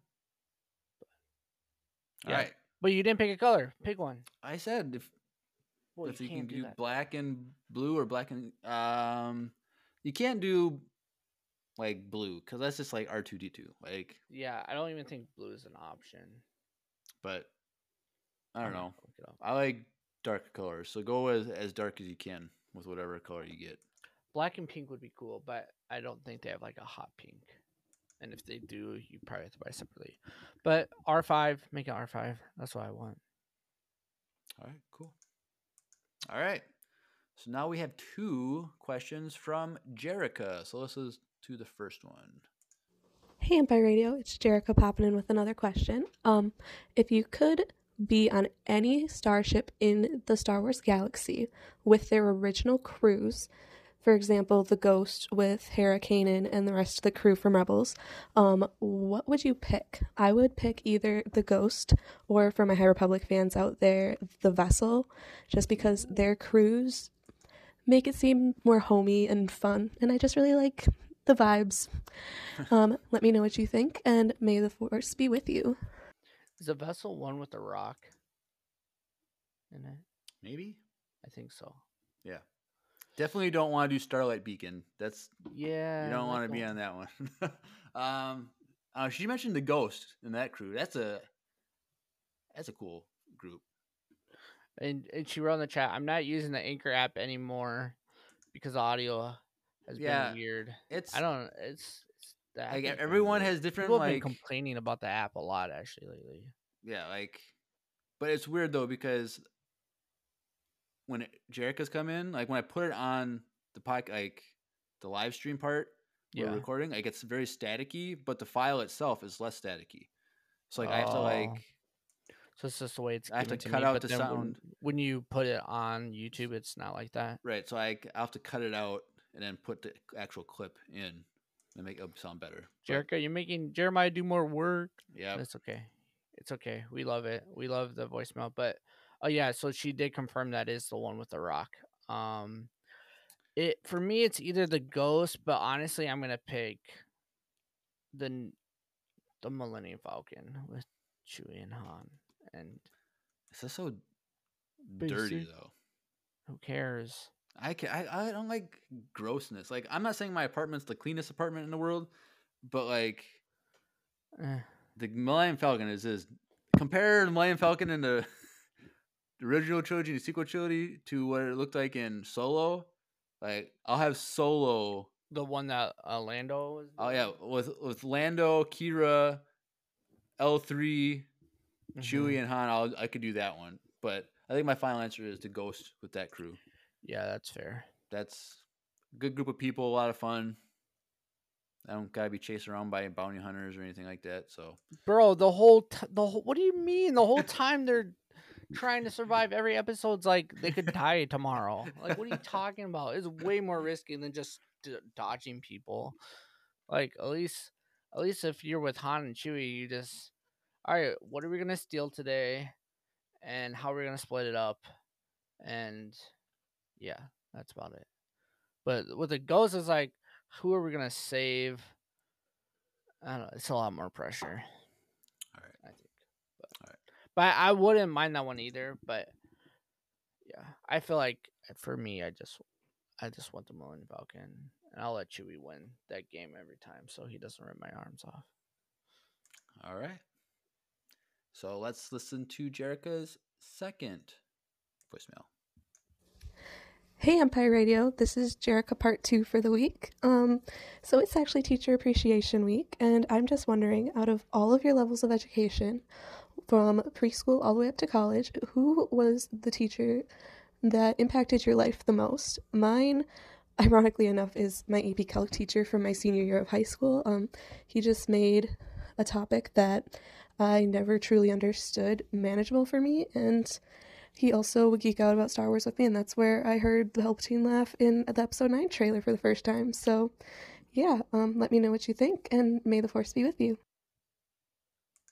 All right. Well, I did know it was a Teacher Appreciation Week, so happy Teacher Appreciation Week to all the teachers listening out there, and future teachers and former teachers and all that jazz. Teachers are the real MVP, as the kids would say.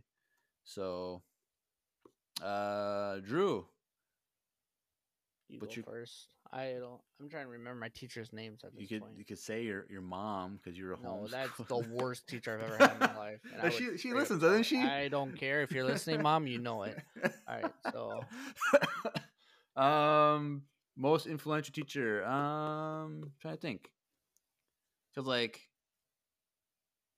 is this different than like favorite teacher? Cause like I don't know how many teachers were. That's my question. I'm just gonna do my favorite. Who is your favorite? I don't teacher? even know who was my favorite teacher. It's hard.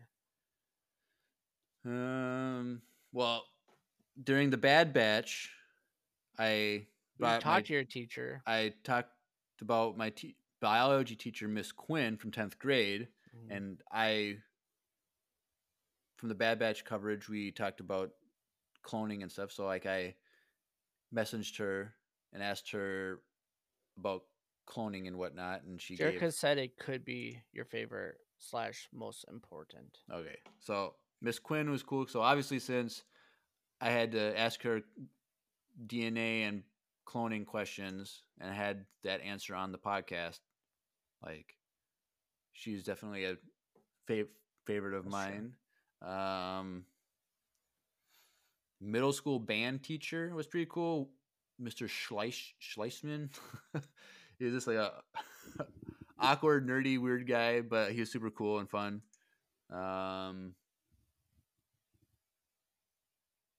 Yeah. In college, I had Dr. Mayo for 4 straight semesters. So that was pretty cool because he was my favorite professor. I had him for New Testament history and literature. Then I had him for 2 semesters of biblical Greek, and then Synoptic Gospels, which was my favorite class I ever took in college. And so he was definitely a pretty cool guy. He really taught things in a way that made sense to me, and I was terrified to have Dr. Amy Anderson, so I chose him instead for my classes. So, but he definitely, his way of thinking and approach to teaching really resonated with my way of thinking and learning. So that I'll go with Dr. Mayo for that. Drew. I liked my band teacher growing up. She was awesome. But I think the one that I would probably say is Mr. Lido. Shout out to you. You actually might be listening, so if you are, shout out to you. But he was my history teacher in high school, and he was pretty cool. And we always watched Andrew Zimmern what's that? Bizarre Foods. Oh yeah. We watched that randomly all the time. I don't know why. I literally have no idea. Like we would lure in a country, and then we just watch Andrew eat the food from it. And, that's funny. So I don't know. I liked him a lot, and I like history a lot. So I liked his class the most. And college, I literally don't have a favorite teacher in college. Maybe I would probably say my uncle, just because. Oh, Dan Thompson. Dan Thompson. He was probably my favorite in college because I remember my first day. He literally told the whole class if anyone messed with me, they're gonna fail. So that was pretty cool. So, but did you pass the class? I had an A in this class. I was okay. What? No, but also it was the same class that me and Stephanie were in together. The first one we were in together. Oh, is that where you met? No, we met before. We were dating, but that was the first class we actually had together as we were dating. And he would like give me the assignment before a time, like at home, because I lived with him at the time too. Oh god, I forgot about that. So I lived with him, and I would come upstairs, and he's like, "Hey Andrew, the assignment this week is gonna be this," and then so I could work on it with Stephanie before even, so we were always ahead on that class. So I think that's why he was my favorite. Didn't she say like so it's like you live together, like he would still just take the bus to school? But you like, I can drive. I'm going to the same place. He's like, no, I'll take the bus. Yeah, it was weird. I don't know why. He really liked the bus. I remember he used to talk to people on the bus too and stuff like that. Right, but and he would always take the bus to. Yeah, but it was weird. Yeah, like you said, like, dude, I literally am going to your class, and that's it. So I can literally just take you, and then he was like, nope. I might be a little late though, and I'm like, bro, okay, whatever. That's funny. So yeah, but yeah, those are probably my two. All right, cool. Yeah. All right, thanks, Jerica, for the 2 questions tonight. So now we're transitioning to the VCU, the Voicemail Cinematic Universe. So we have a little issue with the VCU tonight. So Lucy is the only one who sent in VCU voicemails this week. Oh, wow. Because she suggested that it end for this week. And so Will and Brady were like, we're not screwing this up. Just leave it in Lucy's hands. That's funny. She didn't know that either. So she didn't know that. So here's the thing, Lucy. So there's a little issue with what you sent because so we get the emails whenever someone sends a voicemail. And we got 7 emails from you today, but there were only 6 voicemails that actually went through. And so I listened to the first 5 and I realized there was only 1 left. And I listened to the first 5 seconds of the last one that you sent. And I was fairly confident that that was supposed to be number 7 and not number 6. So the 6th voicemail that you sent did not go through. And so we need that sent again, unfortunately, in order for us to listen to voicemail number 7, which I'm not going to play tonight. Okay. So, Lucy, we will be playing 1 through 5. Mm-hmm. And then if you can resend 6. Or just resend the last 2.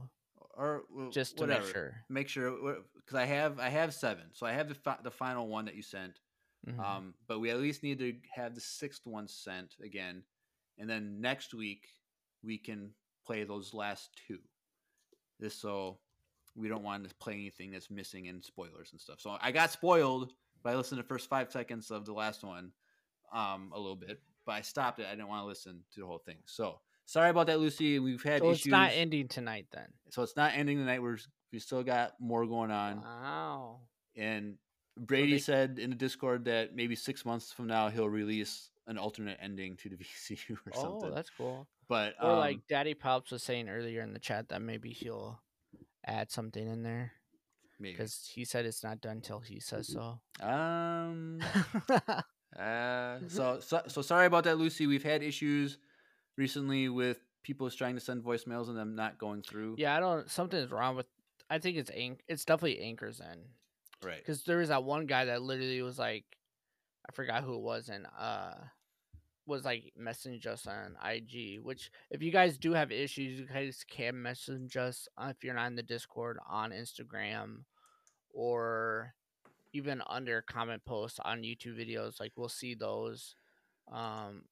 We don't really like it. We don't really check Facebook as much, but for Instagram, like I'm on it every day, so I'll make sure. And Jeremiah also sees it as well. So yeah, so unfortunately, it just didn't go through, and it kind of sucks because I was like excited to have the the end of the on story. Star Wars Day, but it'll just go next week. Hopefully it'll be all finished up. So sorry about that, Lucy. So just send the 6th voicemail again. But we got the first 5, and it works perfectly fine tonight.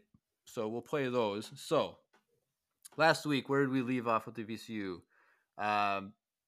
Lucy and everybody is on the planet. I believe it was Rentor, and they're fighting in the middle of the battle, and then the battle just stops, and Colonel Doss has Will and some other individuals pinned down on the ground and is showing a blaster. And now, like last week also, Colonel Doss was going back and forth with like whether he wanted to be with the Empire still, or he kind of had a change of heart with the spending time with the rebellion as a mole. And so we thought that he turned good, but then it left it at the end when he was kind of threatening to kill Will and other people. And so the battle stopped. Lucy saw this from a distance, and that's where we left off. So this is now where we're going to pick up. So let's listen to voicemail number 1. Colonel Doss, what are you doing? Why are you pointing those blasters at these people? What? You only pretended to defect while you worked for Palpatine, but now you actually want to defect? That means before you were lying to us about everything, you were just manipulating me the whole time into betraying the Resistance, and I was just trying to help you. Yes, it still matters. I am still furious with you. Palpatine ordered you to hold Will, Thelius, and this weird Gungan hostage? And he sent Darth Daddy to make sure you did? I mean, the dude just accidentally smacked himself in the face while spinning his lightsaber hilt around, so it doesn't look like he's paying attention to what you're doing. Yes, it's still worrying. We'll put on a good show for him. Follow my lead. Colonel Doss, I can't believe you were a double agent for Palpatine this whole time. You tricked me. Well, you're not going to get away with it. I challenge you to a duel right now. Yes, like the Cad Bane versus Hunter showdown. Let's settle this once and for all. Ooh. All right, so we got to read between the lines about what happened. So it seems like Colonel Doss is a good guy, but he is pretending to be a bad guy by following orders from Palpatine. And Lucy is going along with the theatrics and challenging him to a duel like we see in Bad Batch between Hunter and Cad Bane. And so she's kind of now in on the skit in a sense of Colonel Doss trying to be a good guy while also not being killed by Palpatine. So, all right. So this is, remember, the battle stops. So everyone's watching what's going on. So that was voicemail number 1. So let's jump in to voicemail number 2. Hi, Empire newscasters, or whatever you're called. This is Dakai, and as the Gungans would say, Misa and Big Doo-Doo this time. I have to leave this planet before I get into trouble, but I don't have a ship. Well, I can't just stand around. I'll start walking in the direction that's least likely to make me run into any people. This way. This is weirdly quiet over here. I feel like there should be some sort of noise or creatures or something. Wait, are those rocks or strategically positioned warriors?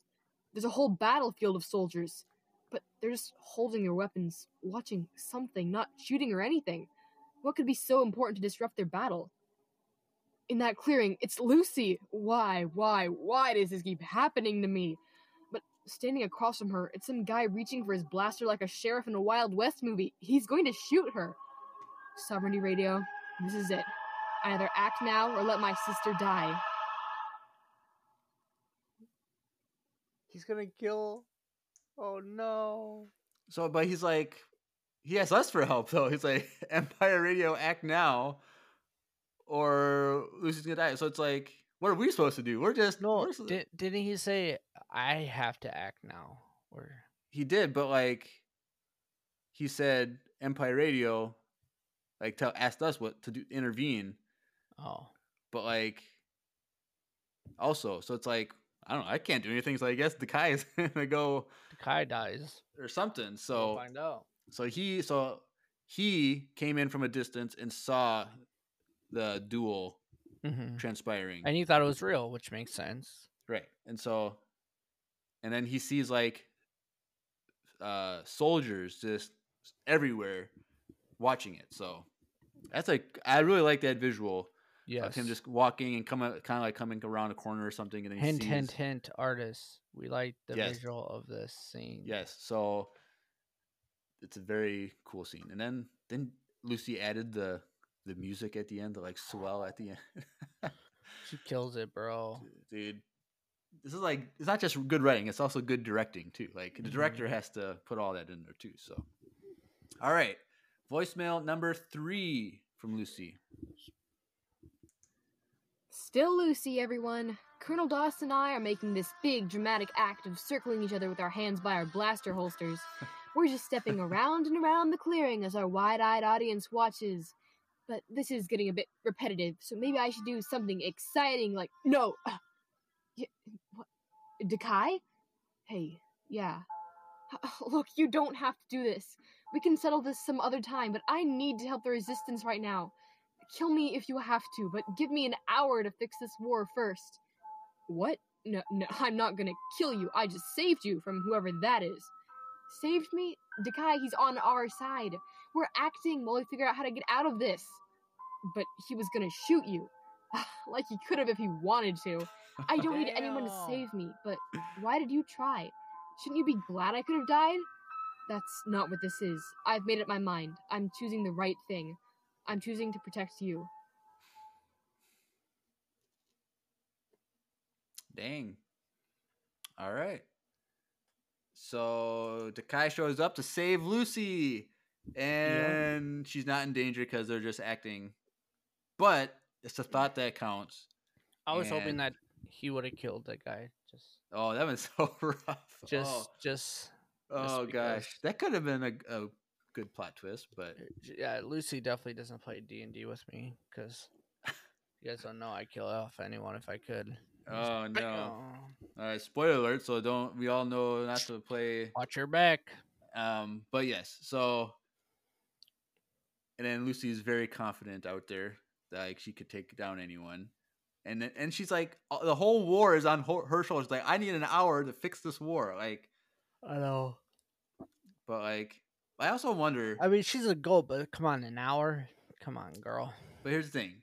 I was thinking, how is she recording this voice message in the middle of a battlefield when she's doing a duel? Like, she's just like, don't judge her. I'm just saying.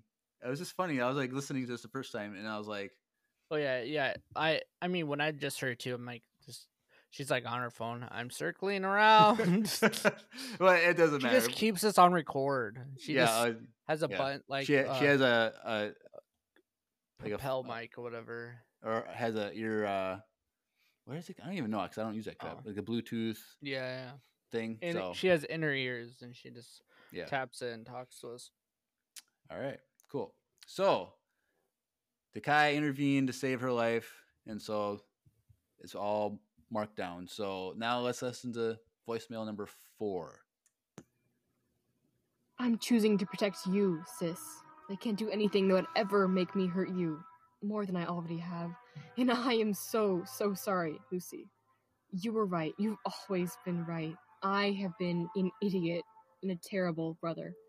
I'm going to give everything I have to try and make this up to you somehow and help you however I can, even if it's the last thing I do. Really? So I know I keep saying this, but you're not going to try to kill me? Absolutely not. Though I can definitely kill anyone who tries to hurt you. All right, tone down the protectiveness. I got this far on my own. I don't need some guy hero to rescue me. But I am really happy you made this choice.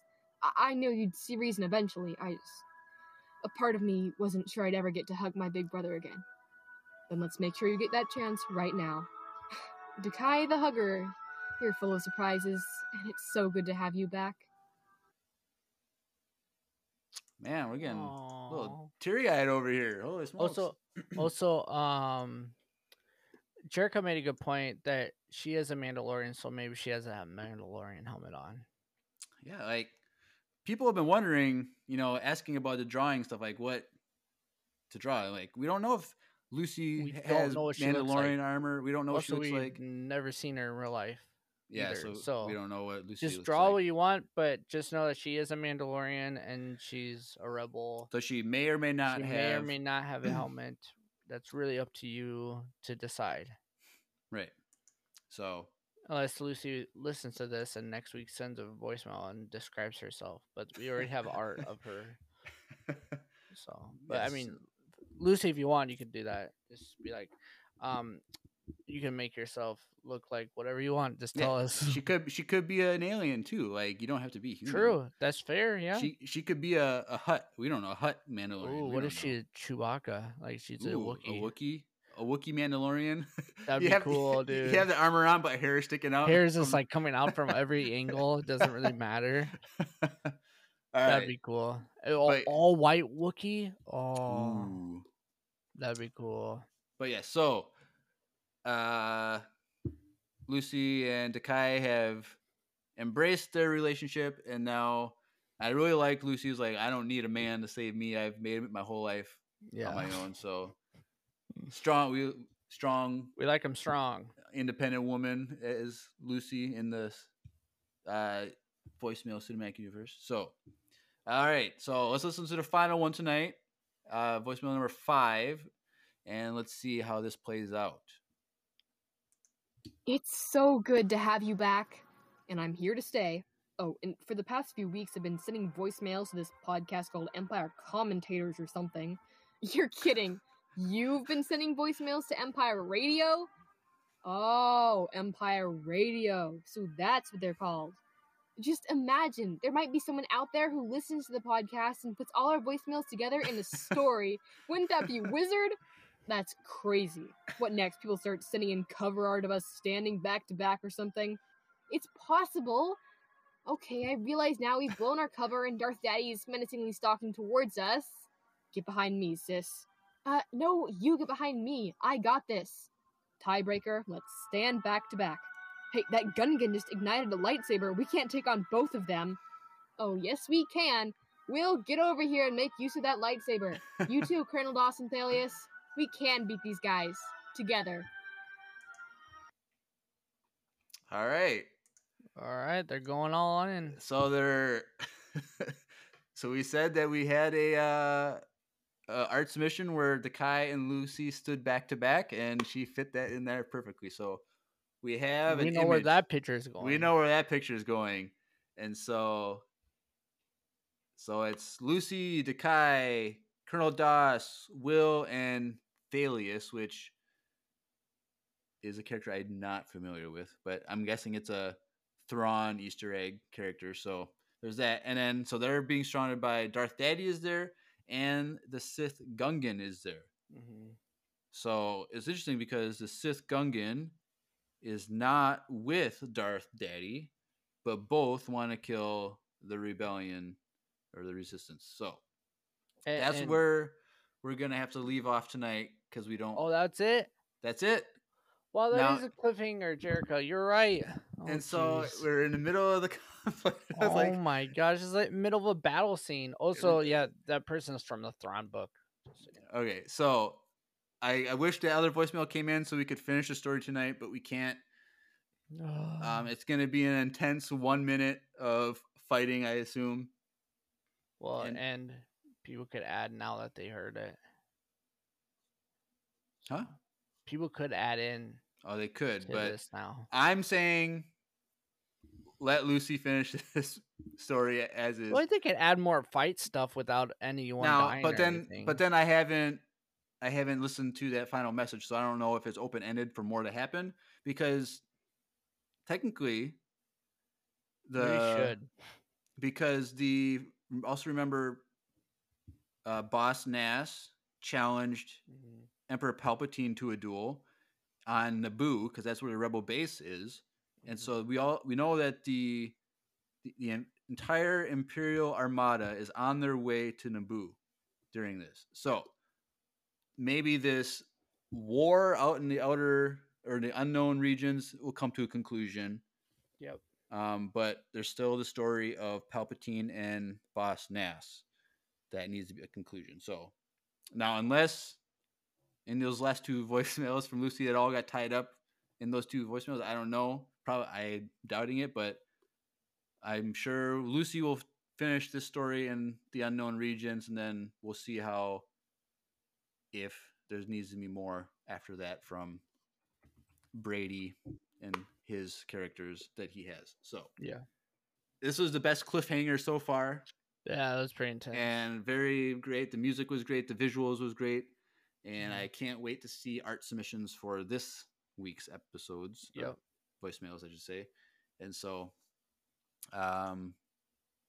that's all we have for the voicemails tonight. So wow.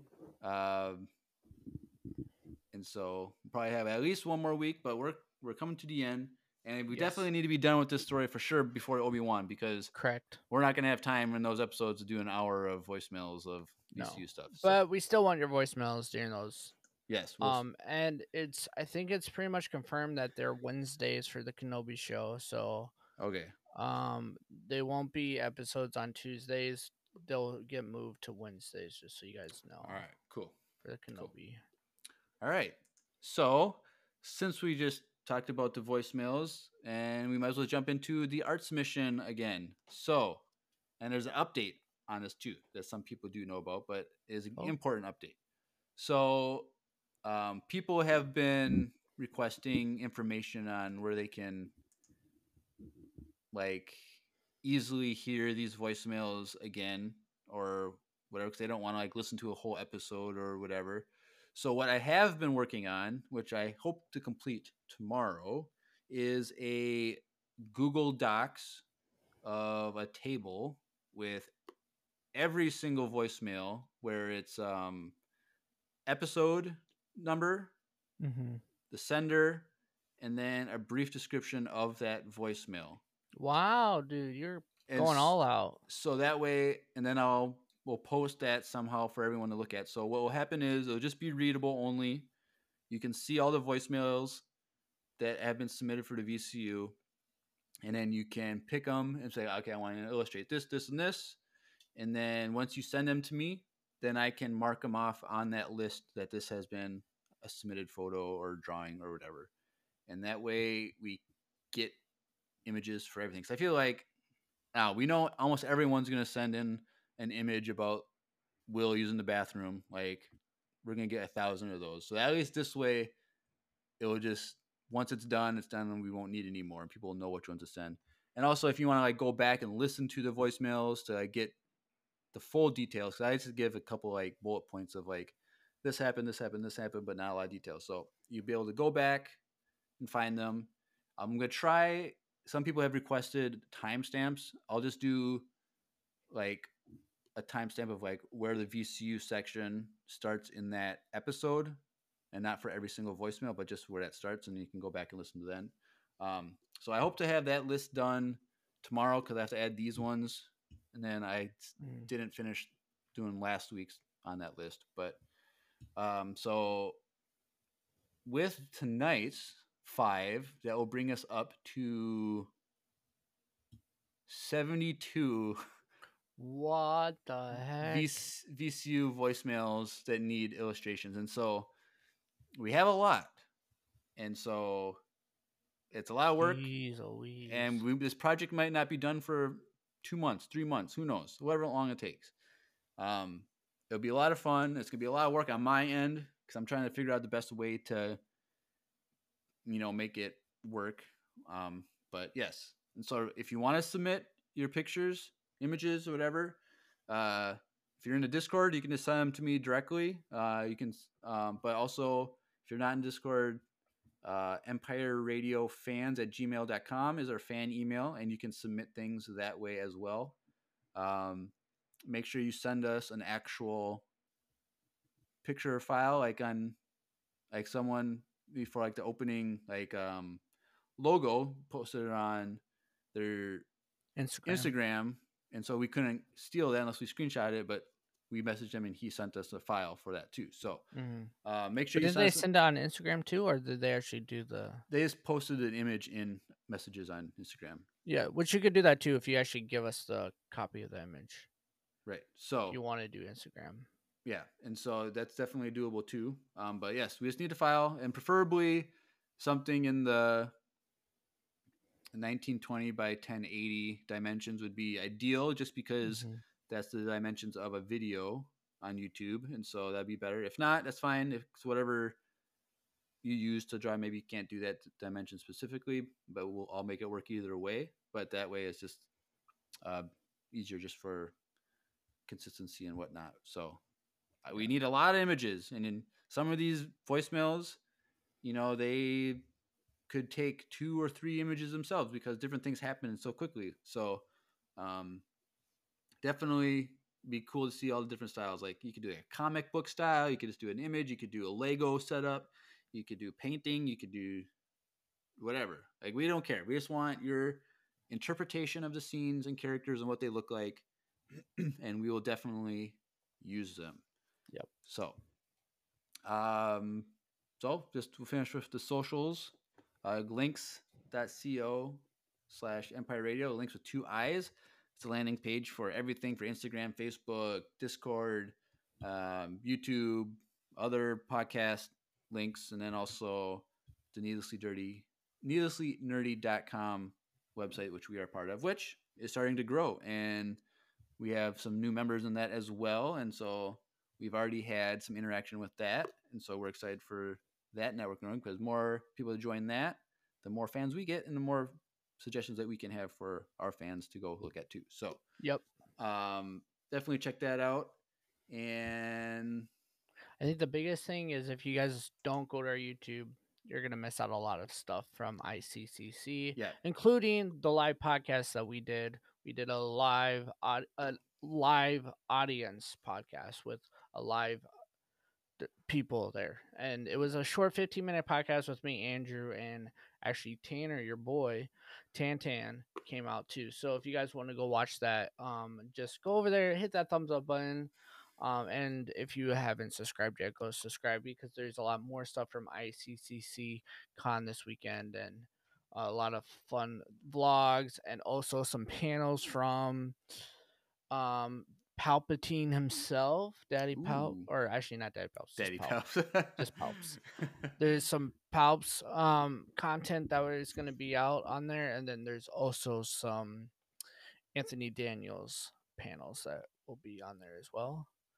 So you're not going to want to miss that. And it was, like I said, we had a blast this weekend, and so you'll see it on the cool YouTube. So go check it out. Yep, I'm definitely excited to see that as well. And so always look on YouTube, because there's, like you said, there's the vlog stuff, but then Drew also posts like toy hunt videos, and I also do toy hunt / life vlogs on YouTube as well. Yeah. So, which I should do too, but I have a boring life, so there's not much to show.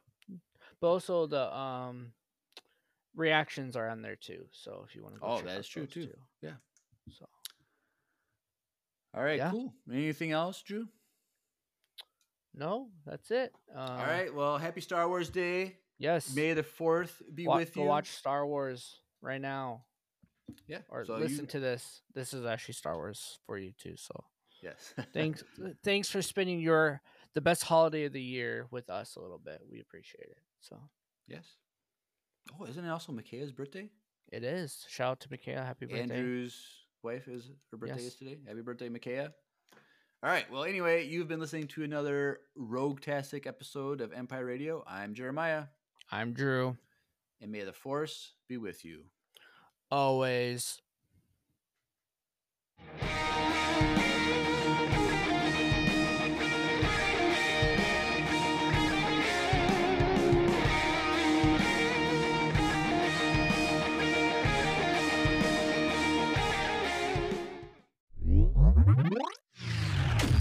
The Needlessly Nerdy Podcast Network, your source for all things nerdy. www.needlesslynerdy.com.